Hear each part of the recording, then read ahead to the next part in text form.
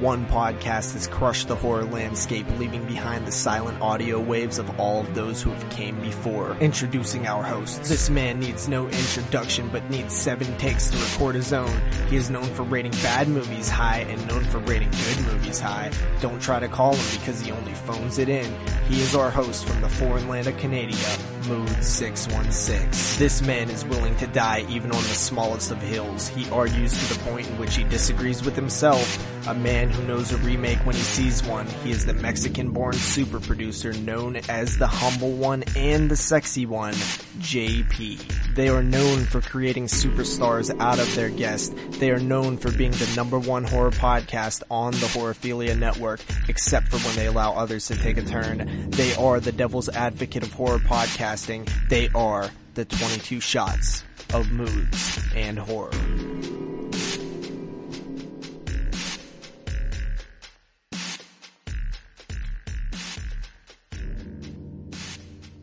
Yes, y'all, it's going down right now. Episode 95 of the 22 Shots of Moods and Horror podcast is coming at you live. I am your host, the Italian stallion Giovanni Stallone, also known as Moods the Maestro. And we have the legitimate adopted son of Ben Roethlisberger in the house, Double Shot J, also known as JP. And of course we have the quacking Boston Ripper Brando back in the sound studio, also known as Derek. What's going on, homies? What's up, man? Yo, what up? Look at that. First time, no fuck-ups this week. That wasn't bad. I'm proud of myself. I'm proud of myself. So what's going on, guys? How was your week? Pretty... Not bad. It was, you know what, man? I totally forgot. It was, Black Friday / Thanksgiving. You want to know something about Thanksgiving, listeners? Oh yeah, American Thanksgiving. That's right. I think that I forgot. I think that this was our 3rd Thanksgiving recording this show, and for the last 2 or 3, we've had a Thanksgiving show planned, not including this one. We didn't do that for this because, actually, not this year or last year because we had Italian horror, but the year before that. Yeah. And the year before that, I think. When did we start? We started in November, I believe. It might have just been the one year that we planned it. Who knows? I'm fucking dumb, guys. Don't listen to me.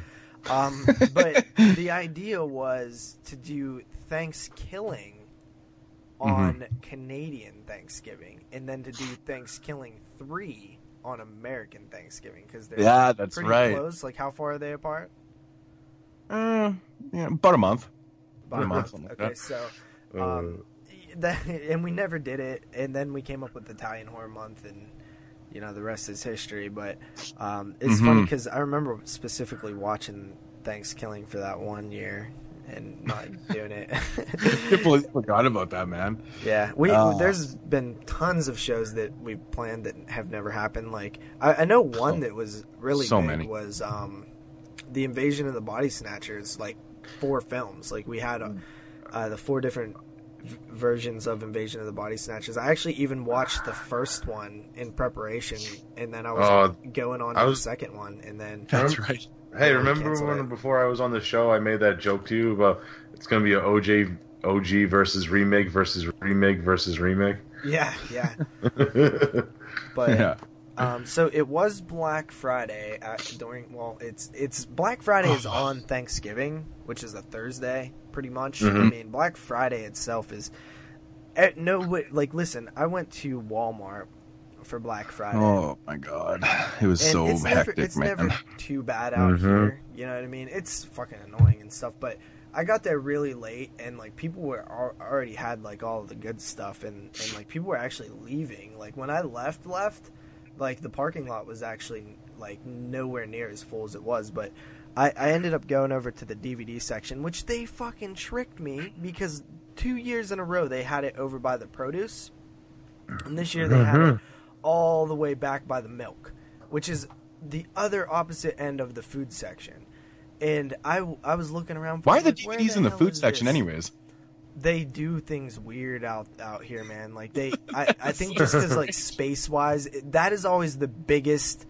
Unless a new gaming system has come out, that's always the biggest section that people go to. They need to just split up the games and DVDs because most people were there for the games anyway.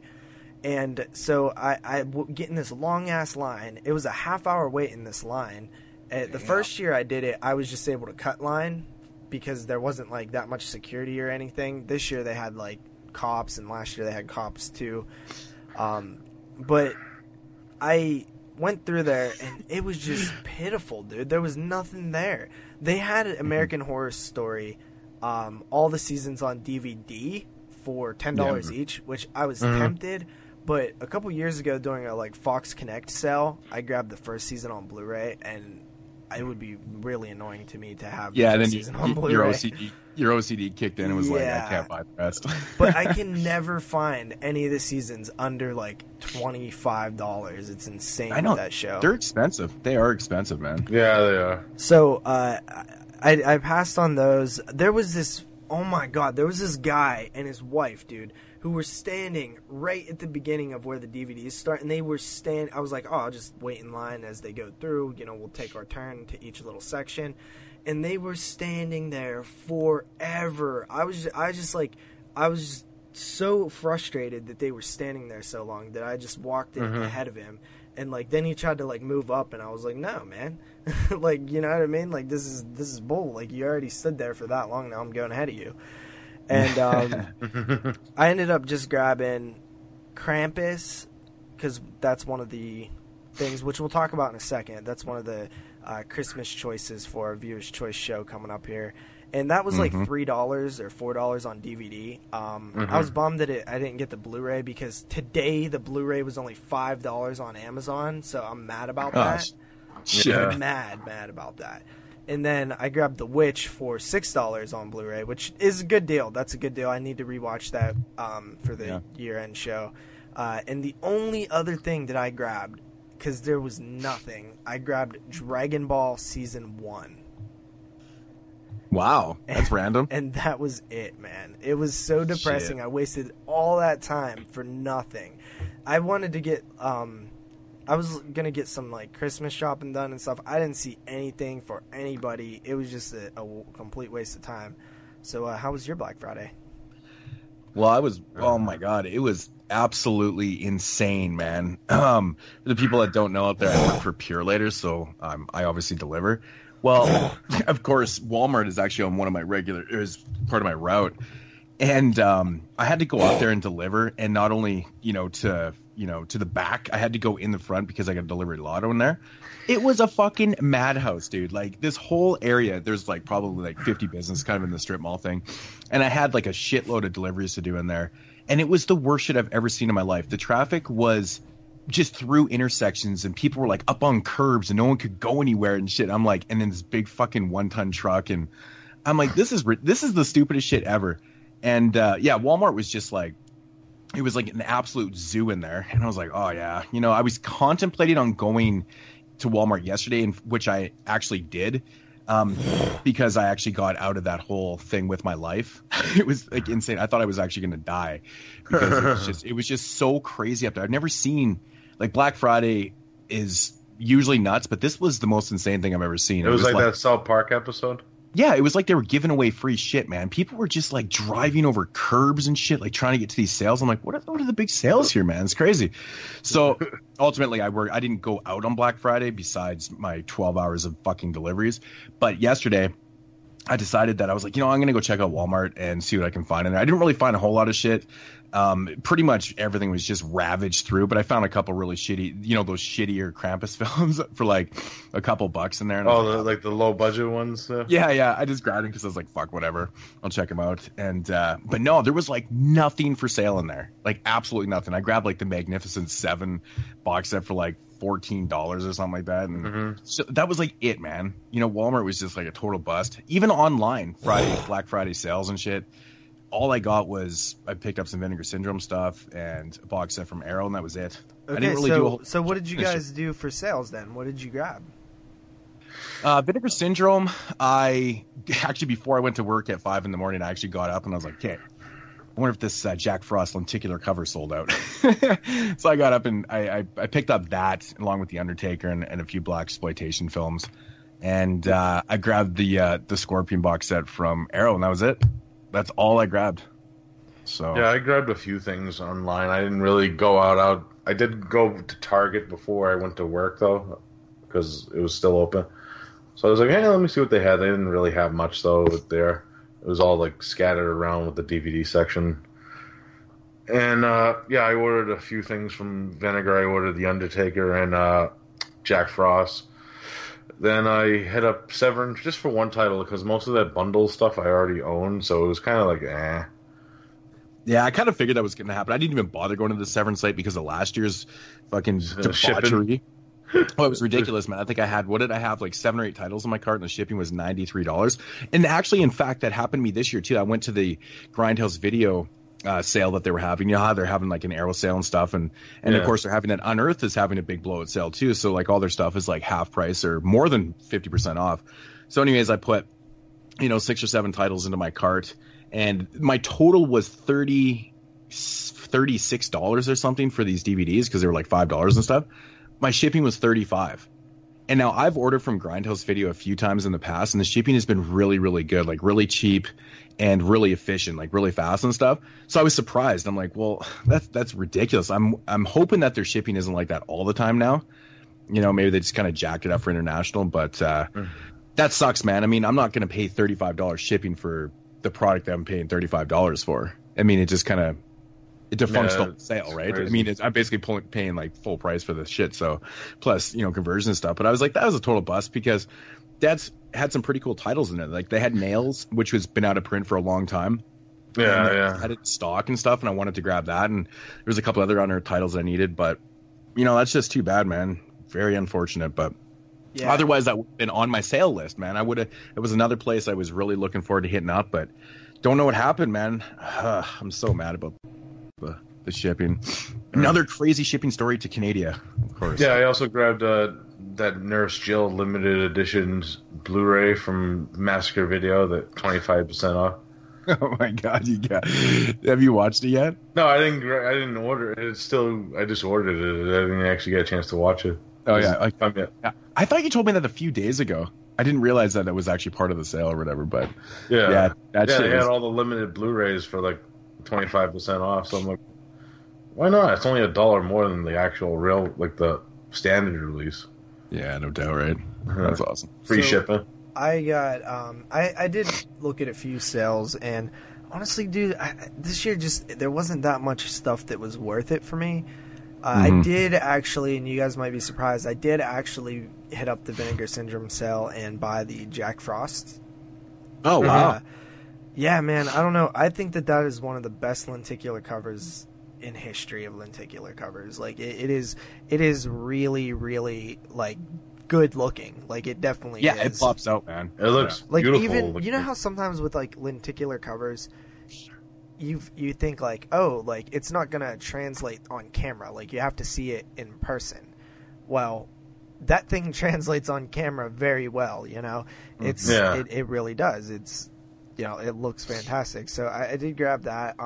The only reason I grabbed that was because, one, you could pay with PayPal, and I had like, I don't know, like $16 in my PayPal account just from I think Derek actually sent me some for that VHS or whatever, but yeah.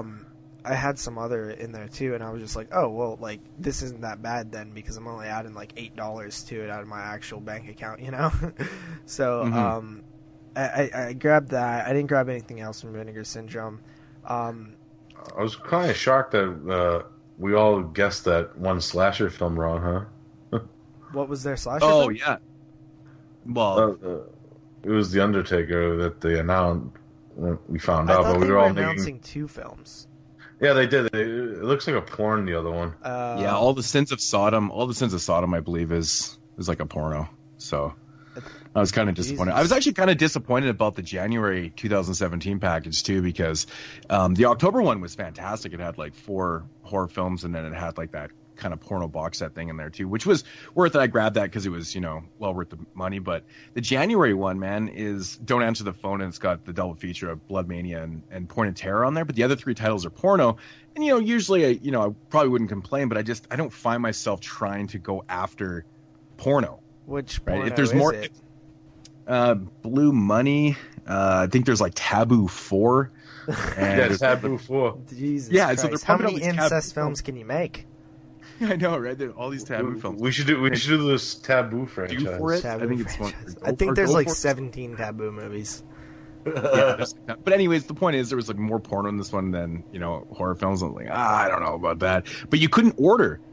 This is the point I'm trying to get to. You couldn't order Don't Answer the Phone and the other double feature separately right now. Yeah. Available separately. So I was like, shit, man. So I'm gonna have to wait that one out. Somewhere in an alternate universe, some dude's like, yeah, man, it's pretty awesome. They actually have like 3 pornos in this one and only 2 horror films. So I decided to go with it. That's moves in an alternate universe. It's probably Zach. But besides that Vinegar Syndrome sale, I hit up Barnes & Noble. I just grabbed one title, and I think it came to like $21, which I thought was fair, but apparently one of my friends at work told me that they seen this title on Amazon yesterday for $15. Now, I don't know if that's true, because I did not see anybody post this. You're talking about Return of the Living Dead 3, Return of right? the Living the best Dead round 3. titles? I think- looked, man. They weren't that cheap. Unless it was a glitch on there for a minute, because I've seen that happen before, and then prices have changed. Well, I actually picked mine instantly. up from Barnes & Nobles, too. Well, I'll tell you one thing. I checked today multiple times, and it started out at $25 in the morning. It dropped down to $20, up to $23, back to like $21 for Return of the Living Dead 3 on Amazon.com. It's like, what the hell's going on, man? It's so crazy. Yeah, Return of the Living Dead 3 and Chud 2. Of course, I pre-ordered those a while back, and they didn't ship.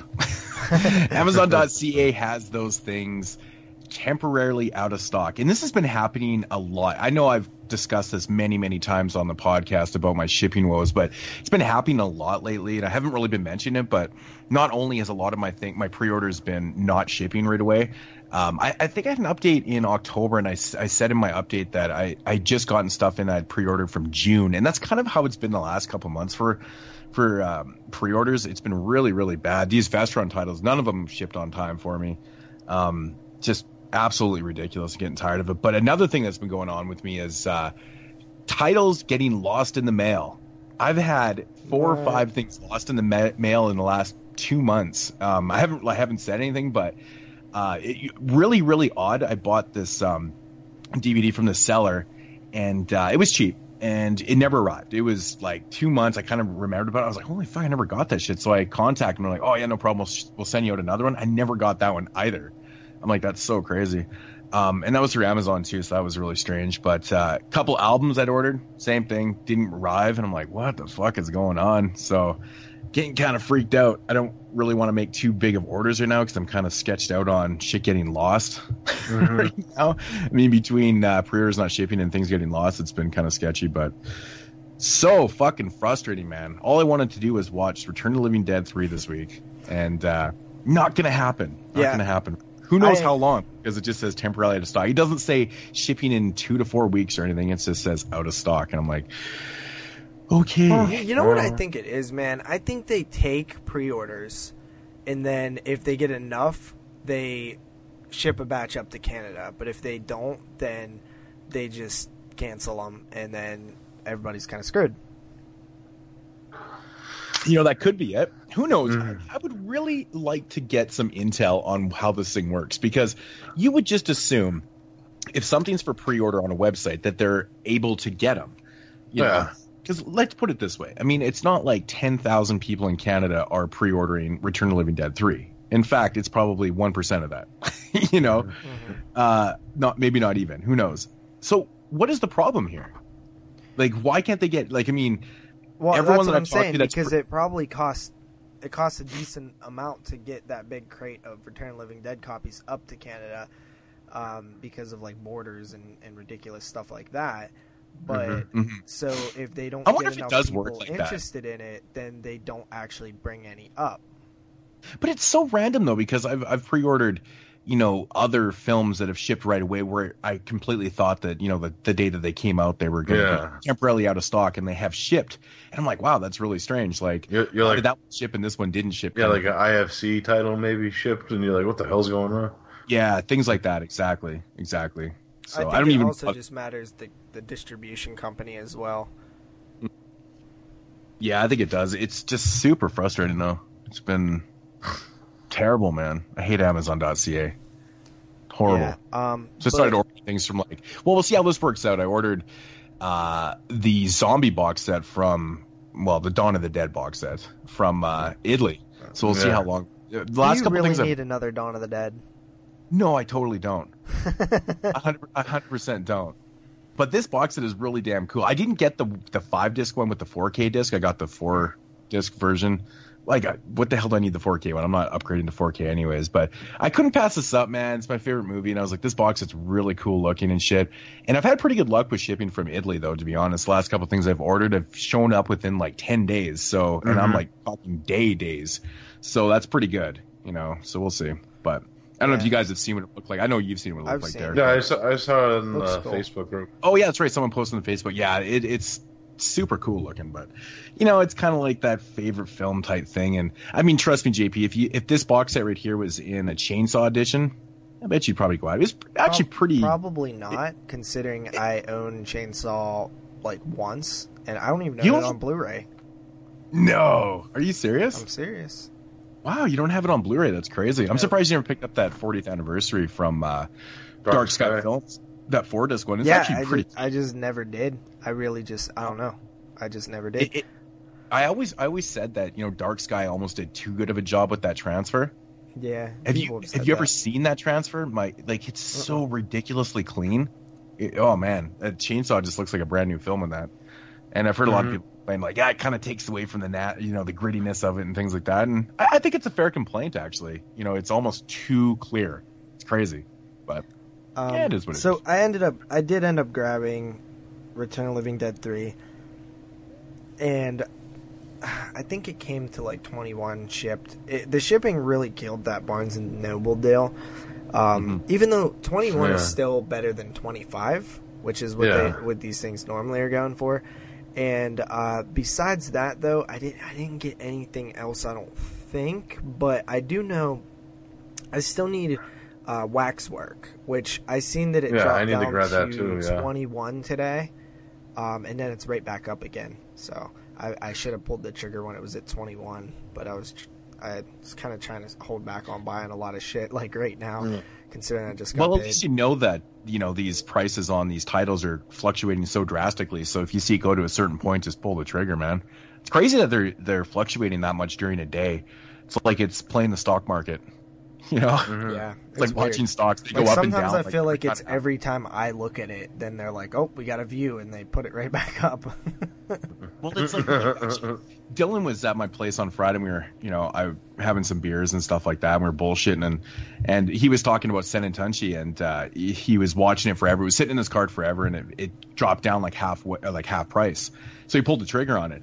And he said right after he bought it, the price was back up to like it jumped like more than double that it was. Yeah, it's like there's definitely like some kind of algorithm there.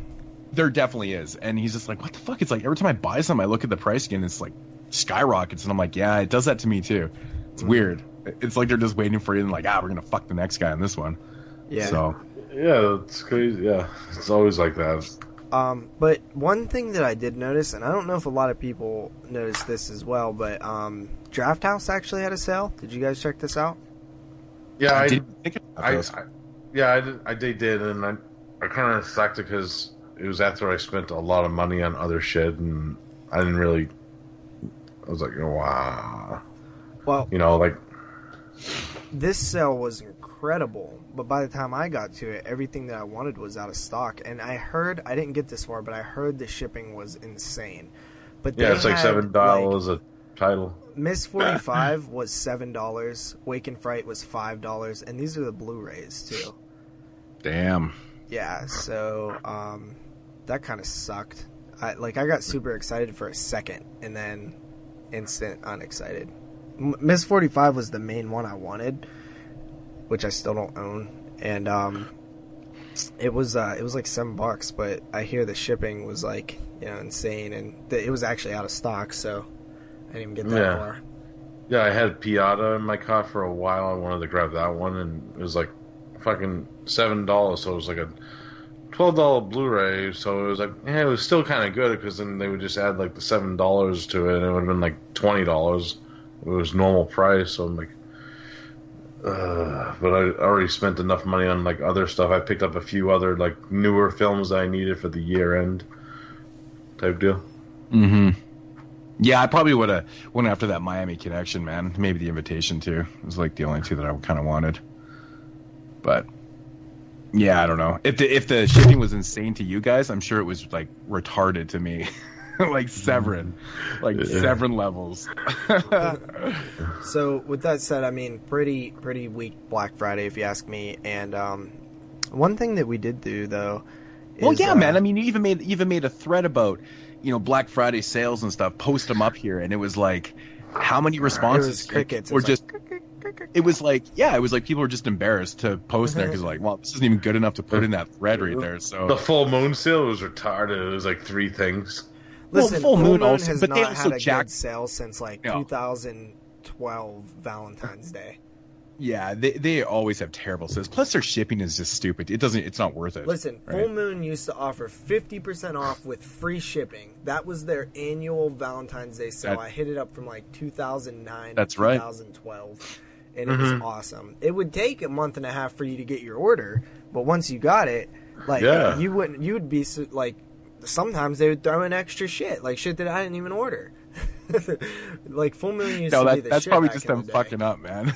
They're so unorganized. I don't know though, because like I ordered the Puppet Master box set, the original box set, which had 1, 2, 3, 4, 5 Retro and Curse, and then I ordered the Axis of Evil trunk, which had part 9, I believe, in it, or 8. I can't remember. 9. I can't remember. And then they threw in the one that was in between, the Legacy. So it was like the one that wasn't in the either box set. So I was like, I almost feel like they had to have done that for free. Like, you know, like, I don't know. Like, I mean, if that was a fuck up, that was very coincidental. You know, yeah, it was, like, wow, it was the one that I needed. fucking title that I needed, which I was pissed that I didn't get when I ordered both those sets. I was like, damn it, now I'm gonna need the Legacy, even though the Legacy sucks. Let's do a Puppet Master show. No, I'm just, but anyway, yay, let's do it. So yeah, no, that's another franchise. We got to wait for the new one to come out because they're dropping another one of those and a remake too. Oh man, it's just like never ends. yeah, we definitely. That's one that I wouldn't mind doing at all. I honestly I know we talked about like some of these bigger ones potentially breaking them up into a 2-part show, but those films are so short. I don't even think we need to do that with those. Yeah, honestly, yeah, they're like 70-minute films. Yeah, some of them are like 60 minutes long.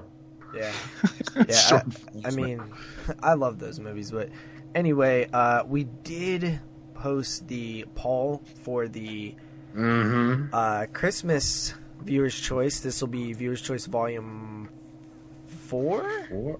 I believe so, yeah. And, I think it's Volume 4, yeah. And it's the Christmas edition, Christmas 2016. So we have an interesting history with Christmas shows because we've done one. This will be our 4th annual, I believe.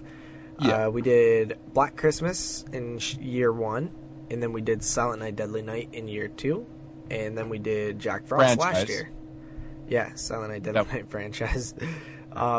So this is the 4th year for the Christmas show, and this is our first 4th anything. This is our first 4th annual of anything, so I think that's pretty cool. And the poll was out. It had pretty much every notable and some bad ones, Christmas horror films from the last, ever, besides the ones we were talked about already. Yeah.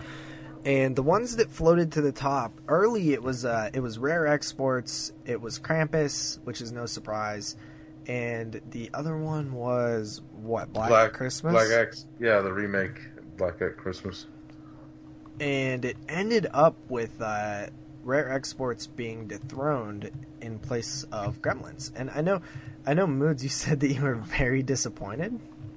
Man, I got a little bone to pick with this poll, man. It's like, Jesus Christ. I thought for sure Rare Exports was going to get in there. People would probably... Like, it's not like I dislike Gremlins or anything. I just didn't think it would, kind of pull through and get that many votes. Don't ever underestimate the love for Gremlins, man. Yeah, so I was a little bit disappointed because, not only have I reviewed Krampus on this show, I've reviewed Black Xmas before, like on my own channel, and Gremlins I just never thought I would actually review because, well, let's face it, is it a horror film? Yeah, it's a creature feature. It's 100% a horror film. Okay, but I just thought it was one that I would probably never review for some weird reason. I don't know. It's really strange. Well, what did you vote for? Rare Exports, and I think Don't Open Christmas and Elves. And Elves, yeah, that's what I voted for. Which would have been fun. I mean, let's face it, man. Elves, strange film. I think the conversation would have been fun. Don't Open Till Christmas, man, dude, so much fun. So. Yeah. But there's a lot of lovers out there for Black Xmas. That one actually was more legitimately a bigger surprise because it actually finished second in the votes, didn't it? It's actually, right now, it's sitting at first. My God. Like, are these people voting for this because they haven't seen the movie? Or, I don't know. What's going on? Well, I'll tell you right now, Krampus actually fell in the third, because obviously we didn't delete the poll, so people were still voting after it was shut down, but Gremlins moved into second and Krampus moved into third. Wow. Was there anything close to third? Because it seemed like the top three actually were like pretty solidified, because I don't know if Rare Exports only lost by 2 votes. Oh, okay. So yeah, I actually voted for well, actually, it's funny. Brandon voted for the top 3. So Black Xmas, Gremlins, and Krampus he voted for all 3 of those. Of course, you can blame Brandon for this show. Well, I voted for Gremlins too. Really? Yeah. I never thought in a million years you would have voted for Gremlins, man. I love Gremlins. It's one of my favorites. I always want to talk about it. I voted for Gremlins, I voted for Saint, and I voted for P2. Oh yeah, P2. That's cool. I voted for Gremlins, Don't Open for Xmas, and what was the other one I voted for? I'm surprised Don't Open Till Christmas didn't get more fucking votes, man. That sucks. What was in 5th? But like, bad. Yeah, pretty far back. You know what, man? I was gonna vote for Black Xmas, but I seen that it didn't need any help at all, so I was just like, I'm not gonna vote for it. There's a bunch on here I realistically would have liked to cover, though. Like, Elves is one, Saint, P2, Cadaver Christmas, Dead End, ATM I wouldn't have minded covering. I think I voted for Sheeton. I think that was the other one I wanted to... The only one I actually didn't want to do was A Christmas Horror Story. That's the only one in the entire thing that I didn't want to do. You reviewed that before, didn't you? Yeah, I mean, but I've reviewed Gremlins and Black Xmas on the show before, I think, as well. Oh, wow. Okay. So, and I might have even reviewed Elves on the show. I think you might have, actually, to be honest. In those early days, I was doing a lot of, like, Christmas watching for what we watched. Yeah, that's right. Like, I reviewed Santa's Sleigh, I reviewed... Santa's Sleigh. Yeah, I mean... It was. I covered such a big portion of Christmas horror films that one year I did that 25 Days of Christmas Horror. Oh, yeah, so I covered such a huge point, and I actually forgot about P2. So I've never reviewed that film, so that was one that was left off. But that would have been kind of cool. Yeah, P2's fun. But yeah, so I'm actually very happy with the picks. I think. Well, it does give me another reason to watch Krampus again. Exactly. I still have a sealed Blu-ray of it. I haven't even cracked it open. I think I got it last year. I don't know. I think it'll be a fun show, to be honest. Yeah, well, me and my friend are doing a Christmas marathon all December, and, honestly, Gremlins and Black Xmas was both on that list, so that's one thing, and I haven't seen Krampus, so that's pretty interesting. Yeah, me neither, so it's going to be a first-time watch, too. Oh, you guys, neither of you seen it yet? Wow. Well, you're like the king of killing 2 birds with 1 stone, JP. Oh, 100%. I kill 3 birds with 1 stone sometimes. Like, you definitely know that, because all throughout the history of the show, I've tried to, like, plan things to where they did multiple things, like 100%, like all the time. If you look back through the history of the show, like some episodes I'll be like, oh, well, we covered this here so that I could do this here over here, you know? Yeah. But Gremlins is a favorite of mine. I love Gremlins. It's one of my favorite horror films ever. And you might be surprised on my opinions on Black Xmas. Well, actually, you wouldn't be if you have a good memory, because I've given my opinions on this show about Black Xmas. Yeah, I actually truly can't remember if you liked it or not. I'm pretty sure you guys know my thoughts on it. I've seen the movie like 3 times, and it's never really gotten much better for me. So it's been a while since I watched it. It's probably since it came out, to be honest. So I'm kind of interested to check it back out again. Yeah. It's been a while. I reviewed it way back on episode 4. Oh, no, I actually did watch Gremlins last year. I watched Gremlins last year. That's right, I showed the kid Gremlins. So I haven't seen it within the last year, but yeah. I don't know. Yeah. So, yeah, that's stuff. I mean, if anything, though, dude, like next year when we do the poll, 3 of those huge heavy hitters won't be available. You know what I mean? So it's like, who knows? For all kind of shit. Who knows? There's some more Christmas films coming out. I think there's that one by Wild Eyes coming out right now. What's it called? Secret Santa. Secret Santa. Cannibal Claus. There's Cannibal Claus. Yeah, I actually watched Cannibal Claus. It's fucking hilarious. That's funny. And then there's that one that you watched, JP, from this year. All Through the House. All Through the House. That's what it is. And you said it was pretty average? No, I liked it. I mean, it's not an amazing movie, but it's pretty fucking fun, honestly. So, I mean, at least we're getting, some new ones to, look forward to. It's probably better than than everything you named before it. 100%. But, yeah, I mean, there's a ton of fucking Christmas movies out there, and it seems like we get a good handful every year, so we'll never really run out. And it's fun, man. I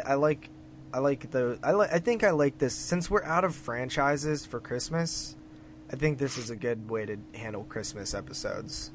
Yeah, why not? Why not? If we run out of Christmas films, though, then we could add, like, winter films, too, to the list. Yeah.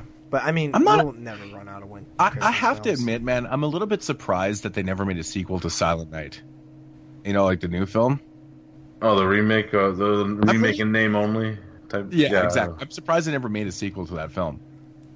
Kind of set up for one, too. Exactly. Well, that's the thing, right? They set it up for one, and I don't know. It seemed like most people seem to kind of like it. I don't know. But, I mean, it wasn't like a fantastic film, but, they just seem to make sequels to Christmas films too often anymore. Unless they're Krampus films, like shitty low-budget Krampus. That one little shitty one from last year, Krampus Christmas Devil, got a sequel this year. The Ascension or something? Dude. It's like, what the fuck? Whatever Krampus I watched from last year was so fucking awful. I think that's the same one. I know there was the one, it was called Krampus the Awakening, and there was one Krampus a Christmas Devil, and that one got a sequel, I think, this year or something. I don't know if it was put out this year. It's so fucking strange, man. There's like 3 Krampus films that dropped all in like the same month last year. So, with that said, that show will be coming probably the week of Christmas, but definitely before Christmas, probably like the 23rd of December or so. Actually, it'd be the 21st of December. So, look forward to that.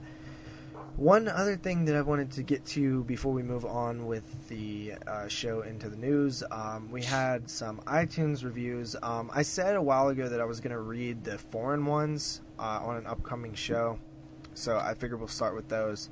Now, one thing that I would like to say, guys, is thank you for rating and reviewing the show. You honestly don't know how much it helps. Like, I was listening to an old episode of Exploding Heads today, and Dave was talking about when they type Exploding Heads into iTunes, the first thing that popped up was Exploding Barrels Podcast, which was a video game podcast. And after you guys and their guys reviewed their show on iTunes, now Exploding Heads are the first thing that pops up. So it does help. When you type in podcast, horror, those keywords, it helps the more reviews you have, the higher you kind of rank on that search bar, that search engine. So it surely does help, even if you don't listen to the show through iTunes, which a lot of you guys don't, because obviously we see Moods' numbers on the YouTube channel. It would still be very much appreciated, and you're entered into all contests that we do when you review us on iTunes. I know we plug this a lot, but if there's anything that you guys can do to help us, I mean, we don't charge for the show or anything.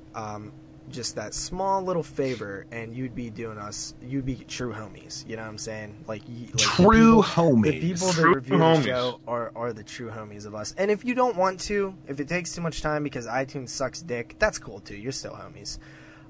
Anyway, if you're in a foreign land or anywhere outside of the United States, your reviews are in your own region, so we won't be able to see them. You have to send us a screenshot. And by the way, I told you guys that you could send it anywhere. Don't do that. Send it to the email, because I have a nice little folder where I keep them all, so when I do the contest, they're easy to reach. So if you have sent me one somewhere else, Dylan, I know that you have, can you please email it to me too, please, buddy? Because it's just easier to keep track of. So everybody who submits one, please do it via email. Send a screenshot. Thank you.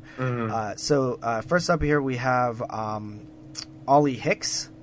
This is, I don't know where he's from, but he did leave a review, and it sucks because he actually had his account open, so it actually is blocking part of the review, so I can't even read the whole thing. It says, it's 5 stars, best horror podcast out there. I've been listening on and off since the first episode. Recently started listening to everyone that blank back catalog. The show keeps getting better every week. Really is all you need for horror related news, reviews, releases, blank. Best podcast out there. So, couldn't see all of it, but thank you, Ollie, for that. UK iTunes review. So that's one from UK. And this one is from Chris Henderson, and he says, pure entertainment, 5 stars. Great show. Both of the hosts have great chemistry with each other, and they delve into some interesting, not much talked about movie franchises. So thank you. And wherever that one is from, I can't see, but I see we have 8 ratings over there based on the screenshot. So whatever country that's from, thank you. Sweet. So let's go move to the next one. Oh, shit. Oh, okay. This one is from Canada. So this one is from Canada, and it is doesn't say who it is. So how could it not have their name? One second. He sent me 2 screenshots. So one of the best. Okay, it's from Slushy Man. Actually, Dylan, you don't even need to send yours, homie, because I see it in Slushy Man's screenshot. So, Slushy Man, he says, which is, by the way, the 7th review on Canadian iTunes, so that's pretty cool. He sent it October 27th. He says, one of the best, 5 stars, one of the best horror podcasts around, just as funny as it is informative. I've always considered myself a pretty big horror fan, but these guys have opened my eyes to so many more horror flicks I had never heard of, or I have, but I've never really bothered to check them out before. The long length might turn some off, but the way I look at it is there's nothing wrong with pausing, starting up again for later. That guy he just broke most people's brains, because that is true. Just pause it. Come back later. Like, that's one thing that is kind of a flawed argument when people leave a comment and it's like, seriously, 5 hours? Like, this is the final straw, damn you. Yeah, like, like, just pause dude. It's like we're betting people's arms. No, you can't pause the show. You have to listen to the show in one sitting. Yeah, 5 you don't hours, even have to listen to the whole damn show if you don't want to. No, but you that's can why just there's listen to some of it and quit. If you don't want to hear what we watch, you want to go straight to the main reviews, do that, and vice versa, or whatever. God knows I fucking hate all doing there. those show notes, and I do them for you guys. Yep, that's right. So since our homie Slushy Man over here sent a nice screenshot that had 3 little reviews on it, I figured I could just read the other 2 as well. This one is from GBBSBF. Pure entertainment, 5 stars. Great show. Both the hosts have great chemistry with each other and delve into some interesting... Oh, wait, I reviewed that. I read that one last time. So that one was... I was going to say, wow, that one sounds very similar to the other one. Yeah, okay, so the previous email was from Canada, then I figured out. And then back in September, Godzilla... Dylan, if there's another person named Godzilla, I apologize, but I assume it's Dylan. This is easily the best podcast I've listened to. Very entertaining, informative, great chemistry between the hosts. I've listened to every episode possible and will continue to listen to every episode posted. Thank you, Dylan. You the man. Moving along here, we have Marco. And he says, well, I don't know what he said in Finnish, because he titled it in Finnish. I think, is that what he speaks, Finnish? Yeah, he's from Finland. Okay, but he wrote the review in English. So, almost as good as Exploding Heads podcast. These two guys... Wait a minute. This is Marco? Oh, what? That's messed up. These two guys have a great chemistry, and they share such a passion for horror movies, which makes the show a must for every horror fan around over the world. Great stuff. He definitely has to be doing that as a joke. Marco's been with us since fucking day before the show even started, right? He was with us back on Burial Grounds. That's right. That shit's funny. Okay. Then we have this is 7-0, and okay, he was the one with the okay, good stuff here. This is actually the 8th. This was after Slushy Man, so we have now 8 reviews from Canada, and I only have about 4 of them in my view. So whoever else did it, they're gonna have to send me a screenshot because I can't see it. Good stuff, 5 stars, word up, best horror podcast there is, very knowledgeable and funny, always a great listen. Thank you, 7-0. 7-0, yeah. And the last one from the foreign land of foreigners, we have the homie Marnie. So Marnie, yeah, from the land down under. Yeah, our Australian listener. The queen bee of body bags. Yeah, yeah, that's right. Definitely. If you love horror, if you love your horror and want to learn more about what movies are out there, this is the podcast for you. Not only does 22 Shots have a great host, but they know what they're talking about, love listening to the show and hearing what other people have to say about films. Marnie. Marnie's been... Shoot, I've been in contact with her for years. So awesome to see a review from her. And we actually just have 2 from the US iTunes. So we got 2 more since the last time we got one, which was November 1st. And both of these people have said that they have tried to leave reviews before, and they weren't popping up. So it seems they've now finally popped up. I don't know what the delay was with that, but... it's probably because they had to review them before, and they just... Sometimes they take longer than other times, I think.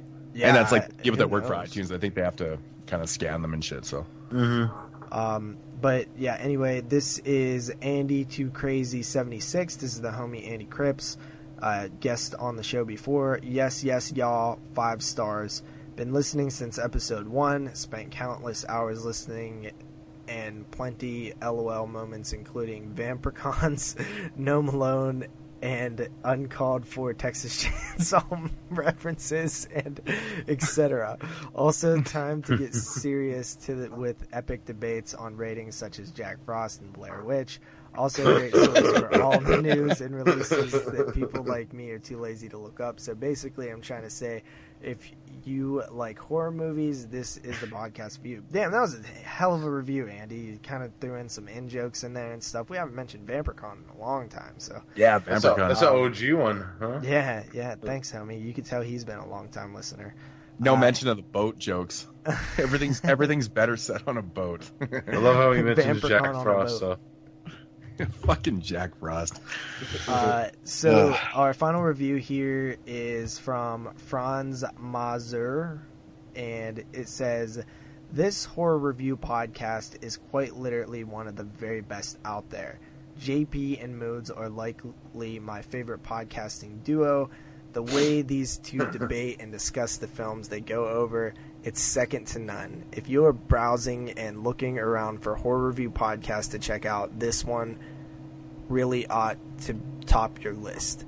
It's a show that starts off strong and just keeps getting better and better.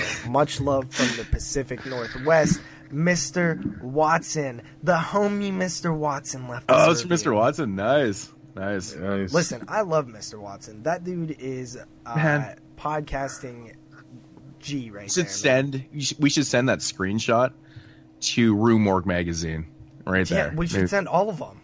Like, yeah, we all should. of them. Like, hey, dickheads, thank you for not leaving us, putting us on the podcast list or whatever. So, yeah, that is all the reviews. I hope listeners aren't too bored with that, honestly. It's just a bunch of praise for us. Listeners are probably like, what the fuck, man? Talk about therapists. Maybe reading those will kind of, maybe that's the kick in the ass they need to leave their own so they can hear their own words spit on the 22 Shots next episode. Yeah, and, right?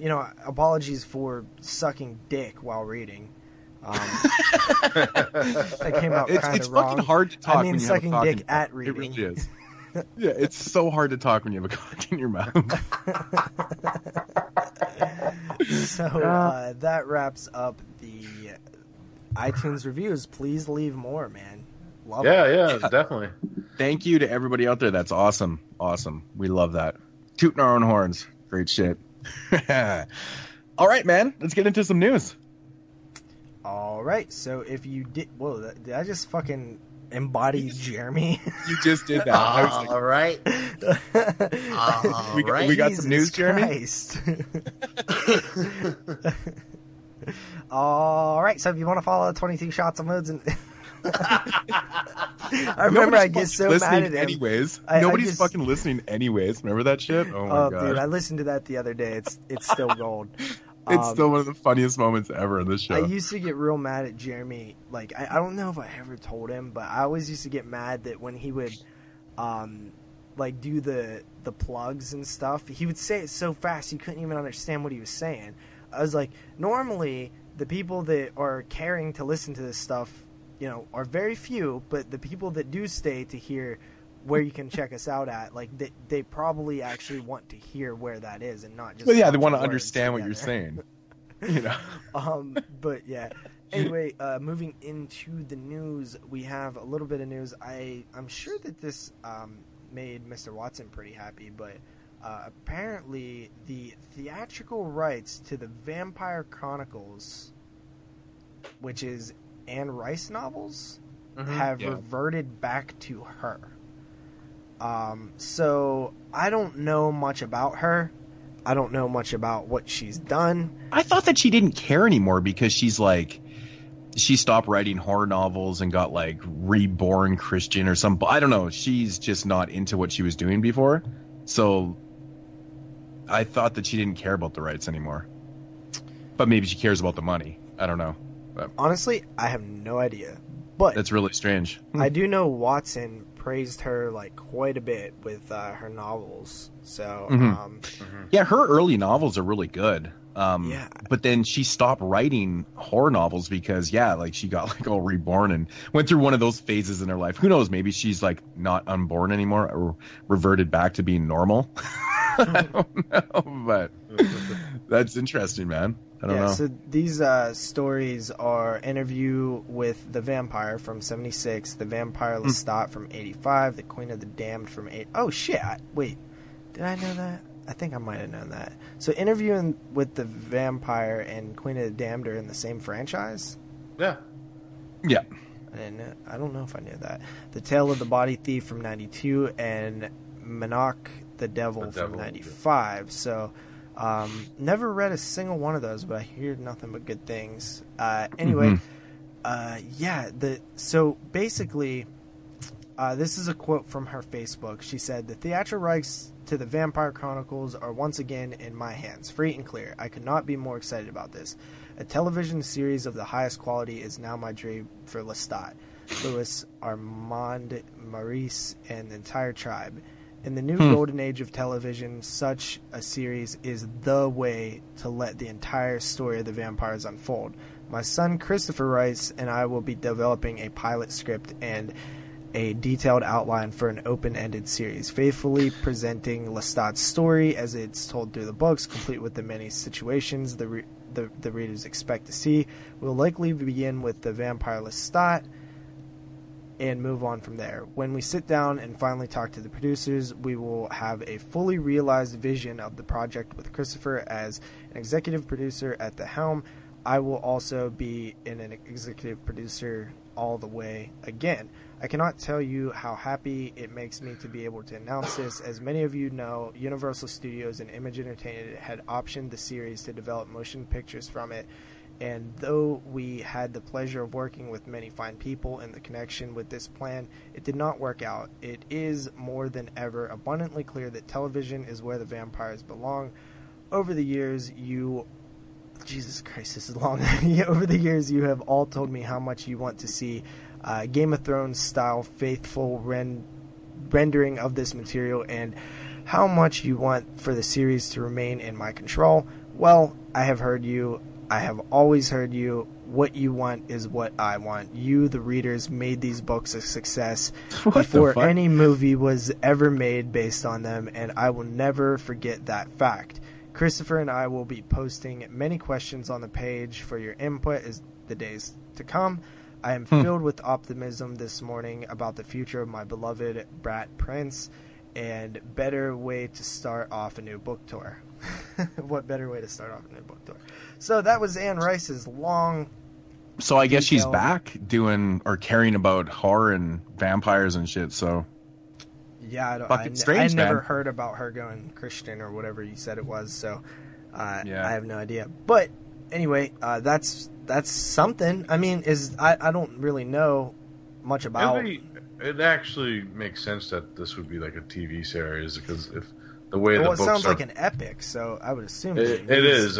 Well, there's a lot of like development in characters in these novels too that would really alternate like with TV, because and like if you're doing like feature films, like there's sort of like interesting characters that from the novels that they usually cut out of these like feature length versions of these films. With the TV, they could actually progress them and make them their own characters. So it's going to be, TV's it's going to be like The Walking Dead of characters, pretty much. That's what we're going to get, man. So who knows? After that, we have a little bit of update here. Who knows if it's true or not? But apparently, Paul T. Taylor, the latest person to wear the Pinhead makeup, and this little article's coming from Bloody Disgusting, who found it on his Facebook, said the official date for Hellraiser Judgment is March 28th, 2017. Wow, that's coming pretty fast. Mark your calendars for the party from hell, is what he said. So, March 28th, 2017, so pretty much maybe April, we could do a Hellraiser show. Well, and that'll be what, that's the 10th film in the franchise? Shit. Is that a two-parter? Is that a two-parter or is that a single one? Because that's 10. We're in double digits now, man. That's theoretically the biggest one. What did we do, 9? We did 9 in 1, which was Children of the Corn. Oh, no, I guess we did Halloween. No, that was a two-parter, dude. Well, yeah, I'm just saying that was a two-parter, but I'm just saying for 10 films. But yeah, we did 9 Children of the Corn films in one show. Yeah, I think anything over 9 is pushing it. So that would probably be a 2-parter. Hellraiser. Yeah, 2-parter. I'd like to see the numbers on those, how well the first part does, because it contains part 1, 2, and 3, versus the second half, which is like 6 through 10. Yeah. Who knows, man? Maybe there's people out there that are like us and would be intrigued to hear about, people's thoughts on those later films, because I don't know. That's why I posted that poll the other day. I was just curious to see how it would go. Like, do you prefer us to, review good films, bad films, or films you haven't seen and stuff? And it's kind of a mixed bag. It was mainly obscure, though, right? But then you look at a previous poll that happened literally within the same week, and every single one of the 3 possible films are mainstream Christmas titles. And this is exactly why I posted this, is because of that poll. No shit, man. I was sitting at work, I was waiting for airmail, and I was fucking sitting there, and I was like, I'm going to post this based off of that Christmas poll. And it's kind of interesting how the results came back, and I'm like, really? Obscure, eh? Oh. Yeah. That's not how this poll turned out. I mean, shit, man. It should have been fucking elves and, I don't know, Sheeton. I don't know what the other choices were, but we should be elves right now. That'd be the greatest show ever. Elves, Sheeton, and Saint. That'd be good, man. It's good, but yeah. So, yeah, Hellraiser, Judgment. So if we did that, it would probably be a 2-part episode, or, I mean, we could record it in 2 segments. Take a week off or whatever and record it in 2 segments and edit it into 1 segment. I don't know. We'll figure it out when we get there. We're quite a ways off now. I mean, it's going to be one of those shows where we say, hey, guys, how's it going? Okay, part 1, and then read a synopsis. So we haven't done a show like that in a while. I think we did that with Children of the Corn. Like, we had like a brief intro, and didn't we just get right into it? Because there was 9 films to cover. You have to. Yeah. So moving on here, we have a little bit of sort of a announcement thing. I noticed this myself because I don't know if you guys knew, but I was trying to figure out how I was going to watch the films for this week, and I knew that Shudder, the streaming service, had a lot of Italian cinema, some Blue Underground titles that were available for streaming. So I went and did another free trial of Shudder, and that's how I watched Torso. Doesn't Full Moon have a lot of the Blue Underground titles on there too, on their streaming service? Yeah, they do. That's interesting. So when I was watching Shudder, I noticed that one of the things that it was like an article or not like an article, but like kind of like an ad on the Shudder website that announced that Rob Zombie's 31 was going to be landing exclusively on Shudder, which is pretty interesting, right? Because that's a pretty big movie for Shudder to be getting that for its streaming service, even though I've seen it and other people have seen it, and a lot of people that agree with me that it's very disappointing and stuff. There's still a lot of mainstream horror fans that have not seen the film yet and are waiting for it. So that could definitely throw up some awesome numbers for the Shudder subscription base. But so I was just on Shudder again. This is my second trial now, and I pretty much have the same issues with it. Like, it has a decent lineup of films, stuff that you're not getting on Netflix. That's one positive about Shudder. Some streaming services have the same exact shit you're getting on Netflix, except for less of it.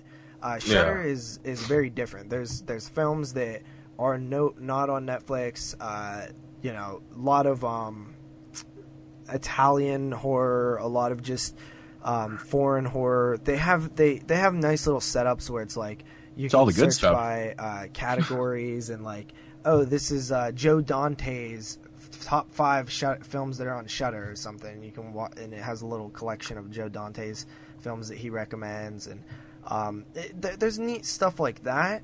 And they even have their own like podcast on there that you can listen to, but I think it's actually like a narrative podcast. Like it's like like radio, like talk, like storytelling radio type shit. You know what I mean? Like stories. Weird. And weird. it has a really cool feature that I actually really like. It's called Shudder TV, and basically it just plays the movies that are on Shudder in a 24 hours a day type of marathon where and you don't know what's next, so it's just like it was kind of neat I turned it on once when I was going to sleep, and it was like Grizzly, and it's like you're just flipping through the TV essentially. It's just a random horror movie from the thing, and it's kind of like negates not knowing what to put on. Now, if they can get like a horror host or something to be in between those, I think that would really, really, really up like Shudder's value, like what you get out of it, because that would be really neat. Or even some other like original type of maybe add like fan commentaries to it or something. Hire a couple of people up who are funny and entertaining, Mystery Science Theater 3000 style. You know what I mean? There's so many things you can do with that. Yeah. There's so much things. Yeah. That's cool. And they have, like, when you sign in, you have a username. Like, maybe open up a chat. Like, have a chat. Like, make it more of a social type thing instead of just a streaming service. That I think there's a lot of cool things that you can do with Shudder. But the coolest thing about Shudder, and I'll get to that in a second, but final thing about Shudder that I think they should improve on, it's not on enough devices, right? It was on my phone and my PC. Couldn't get it on the Xbox, couldn't get it on the smart TV, couldn't get it on a Kindle. It was I couldn't even get it on my this other tablet that I have too. So it was a little it's not on, maybe it was the Kindle. Yeah, so it's not on the Kindle, the Xbox, the PlayStation, or the smart TV that I tried on. So it's only on my phone and the PC, which is kind of annoying, right? It needs to be on more devices than that. Xbox is the big one for me because that's what I mostly use to stream, and that's a big negative. Also, it is a little glitchy. Like on my phone, it doesn't work very well. Like it'll just restart sometimes when I'm watching something, and then on the computer, when I hit play, it like if my window is full screen, like I can't. It like cuts off the page. It's like real awkward, and I have to go unfull screen to like bring it back into full screen. It's like very hard to explain, but it basically it's a little buggy, and I feel like they should have that shit worked out since it's like full launch now. It's no longer in the beta phase. Yeah. So that's a big thing for me. But besides that, it is only $4.99 a month. That's not a bad price. Is a very good deal. Moods, I don't know if it's available in Canada. You should look into that and report back next week or next show. Yeah, I can do that. Well, I just actually clicked onto it. I'm not 100% sure if it's available to stream. I mean, it lets me go to the website here. I'd have to fill out my free trial or whatever. But what did you say? It's $4.99 down there? Yes. So it doesn't actually tell me. So it's probably like $40 here. But no, I will do that actually. Yeah, I'll see if I can set up a free trial and I'll check it out and do a little reporting back. For sure. All right, cool. And if you can get it, I expect a full review too. I expect you to watch a couple things, check it out. Yeah, well, I mean, I might as well since we have the week off anyways. It's like the perfect time to really do it. So yeah, and also, you know what? You might want to just hang on to it until 31 comes out so you can see it. You know, it's actually kind of funny about that. I threw on The Purge 3 the other night.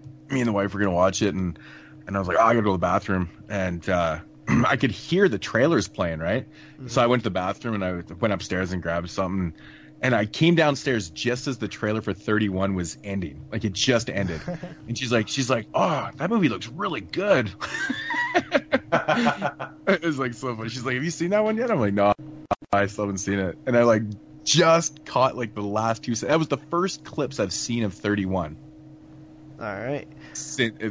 Of all time. So it was like just one little quick thing. But yeah, I thought that was kind of funny that she said that. 31. Like, well, the consensus is it's not the greatest film. She's like, really? That's crazy. 31 will be available December 20th on the Shudder network, though. So there's that.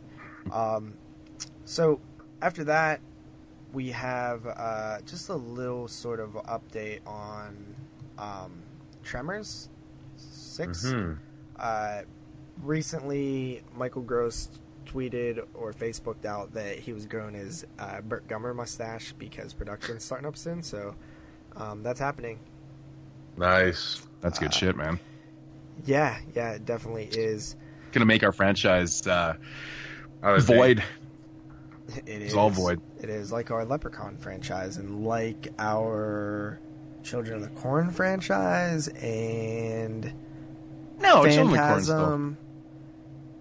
Isn't Children of the Corn still good? No, they're making a new one coming out in 2017. Oh, that's right. Yeah, shit.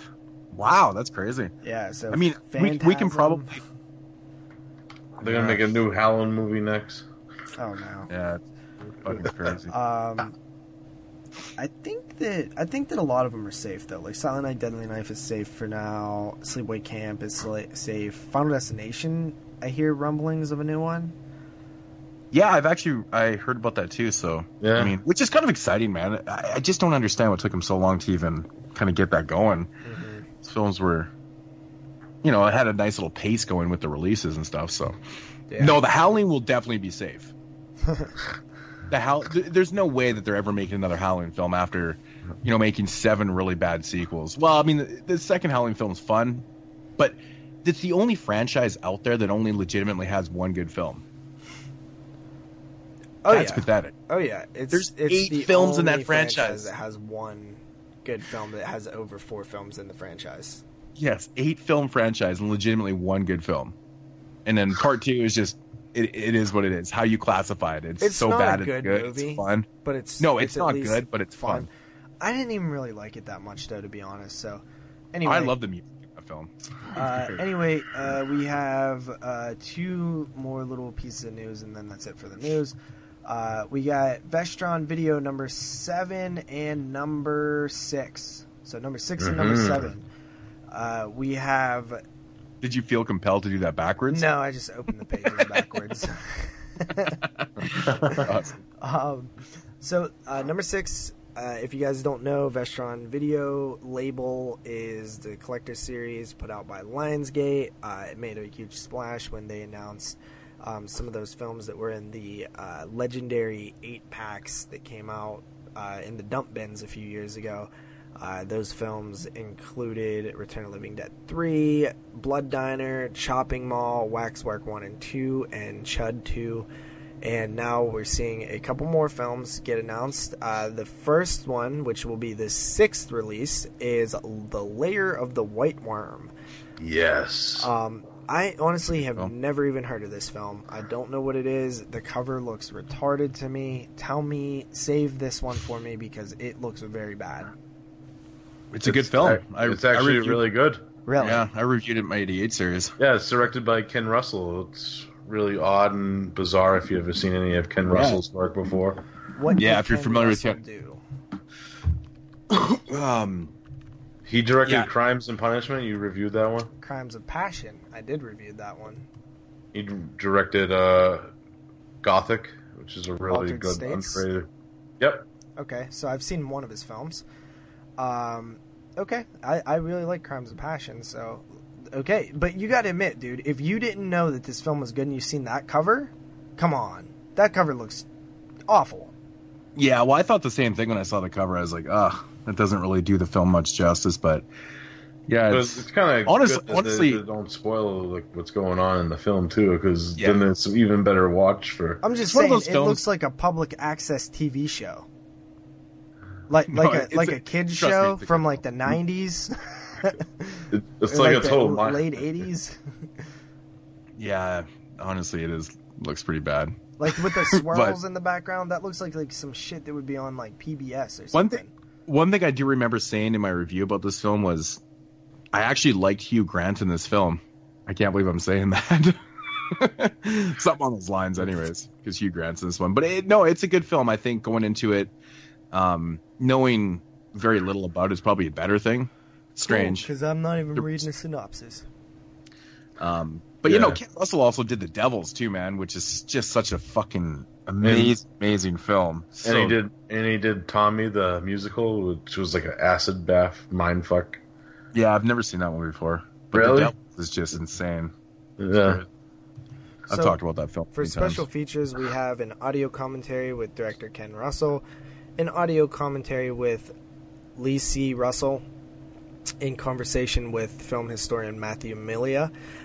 Speaking of which, anytime I see a commentary that has a film historian on it, I instantly am more interested in watching that commentary. I think that film historians definitely add a nice element to, like, they're just smarter Well, they than usually me. get them. They're smarter Well, they than usually me. they usually have film historians on films like that because, you know, the film itself is interesting, and obviously these guys have some pretty unique insight. Mhm. So, I mean, Yeah. they're not gonna, you know, go grab a film historian for fucking, I don't know, just some random shitty film. This one, it's got some pretty good layers to it, man. Okay. Pun intended. Uh, Yeah, it's based off a story by Bram Stoker too. which- Oh, cool. So it makes sense that they would actually bring in someone that could kind of dissect the film a little more than the average person. So that's cool. Yeah, and it has a couple featurettes here. It has Worm Food, The Effects of Lair the White Worm. It has Cutting for Ken, an interview with editor Peter Davies, and Mary, an interview with actress Sammy Davis. And also it has Trailers from Hell featuring an introduction and commentary with producer Dan Ireland. So I'm not sure exactly what that is. Trailers from Hell? Is that like a Horrors Hallowed Grounds thing for trailers or something? I'm not sure. I'm not 100% sure, but I have a compilation. I think it's actually titled Trailers from Hell, that's which is what I was kind of thinking about. I don't think it would be the same one, though. That would be really strange. Well, I don't know. You know, little breaking news here. There is a Trailers from Hell website, which I just clicked on, and I'm seeing what it is. So it looks like there's an ad for Shudder. It looks like they just uploaded trailers. It came from the blog, which has some DVD reviews and stuff. So I'm not exactly sure if this is connected, but anyway, moving along here, our second announcement was the one that I was pretty excited about, and that is the 7th Vestron title, and that is Parents, the 1986, 7? Something like that, yeah. Um, Awesome. I need a third copy of that. Got it on VHS and DVD, so why not? You know what? I had it on DVD, and when I bought it on DVD, I was so pumped, and then I just never got around to watching it. Never in history. So now I'm going to end up having it on Blu-ray, and literally bought it on DVD for the movie, and just never got to it. So I'm excited to upgrade this one because I have it in that 6 movie pack. yeah, that's how I have it as well. The Parents is a film that I actually seen on Monster Vision as a kid. And for years, I didn't remember what the movie was called. Had no idea. This was back in the day where there was like not really a guide, so you couldn't see what was on TV. You had to like go. There actually used to be a channel. All the kids out there, there used to be a channel dedicated to telling you what was on TV. Like it was like Channel 5 for me. You go to Channel 5, and It was like Channel 8 for me. Yeah, I I know. scrolling bar of like what's on The TV. TV You had to guide wait like channel. 65 seconds for it to cycle around. I remember that shit, man. So, Remember they started putting infomercials on it too? oh yeah. They started Commercials on the actually putting commercial TV channel? episodes on it. I remember watching Punk'd on there.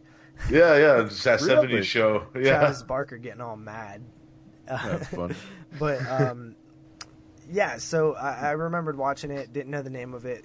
Years later, somebody told me what it was when I explained to him about it. And basically, this one is one that I've always wanted to revisit. Whether it'll hold up from my childhood memory of like 1997 or 96 or whatever, who knows. But this one has an audio commentary with director Bob Balaban and producer Bonnie Balaban. isolated Bob Balaban. score selections, audio interview with composer Jonathan Elias, featurettes. There's 4 of them. Leftovers to Be with screenwriter Christopher Hawthorne, Mother's Day with actress Mary Beth Hurt, Inside Out with director of photography Robin Vigion, Vintage Tales with decorative consultant Yolanda Kumo. Theatrical trailer, radio spots, still gallery. So I like to see that they're still putting a solid amount of features on these Vestron titles. The numbers look good. It's going to look great on the shelf together. So hopefully, the only complaints I'm hearing about them is the eco cases.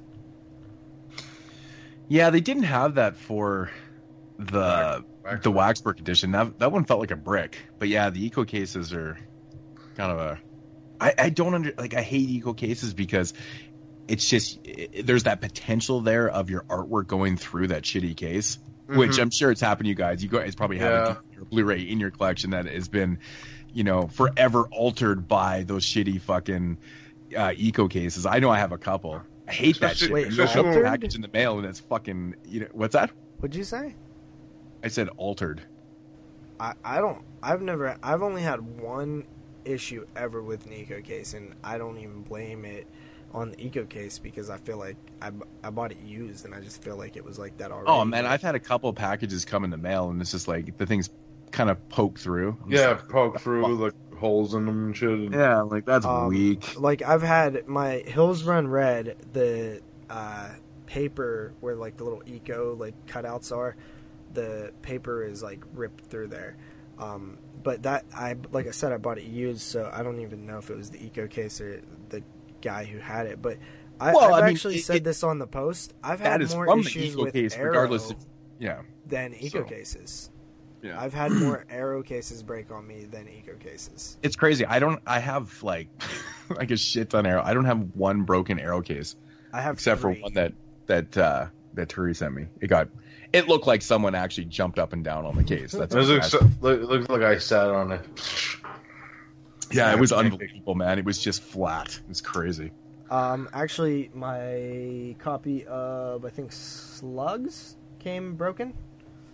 What the fuck? That's so crazy. So, yeah, I don't think Arrow cases are that good, man. I really don't. Like, they seem to break easy. For me, that's crazy. It's so weird because I don't have any that are broken, and I've made a lot of orders right from Arrow. They package their shit well too, man. Maybe because I've never ordered from Arrow US. I mean UK, so maybe that's the difference. I didn't even know you could order from Arrow US. I mean, well, I thought that was Amazon. Canada. You could order from Amazon. Amazon, yeah. Speaking of that, where the hell is that website? It's ridiculous. It's got to be like the number one question that people ask them on a daily basis. Like, where is the American site for Arrow? I mean, you guys have been launched for years. I mean, what's going on here? So, anyway, that wraps up the news. Sweet shit. All right, so let's get into the DVD and Blu-ray releases for. Okay, what I'm going to start doing here now, because I had this kind of I'm having a brain fart right now. But anyways, I was thinking about it, and since we've been recording the podcast on Sundays and posting on Wednesday, which is technically the day after the new releases come out, it seems like they're being posted late. It just seems like they're an afterthought. It's like the shit came out yesterday. Why the fuck are we hearing about this now?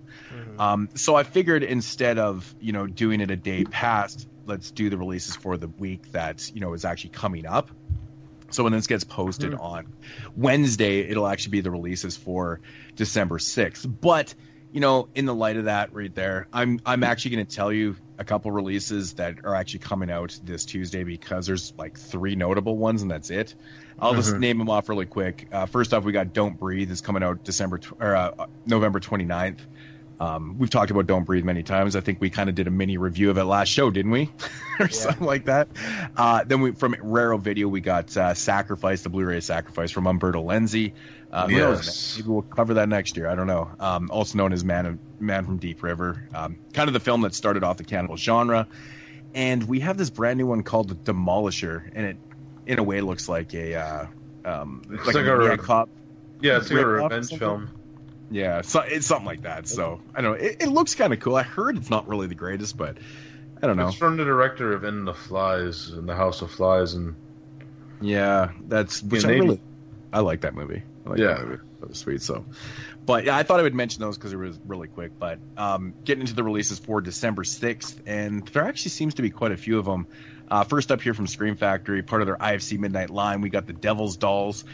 I thought this was probably the one that I was kind of like the least, interested in, I would say.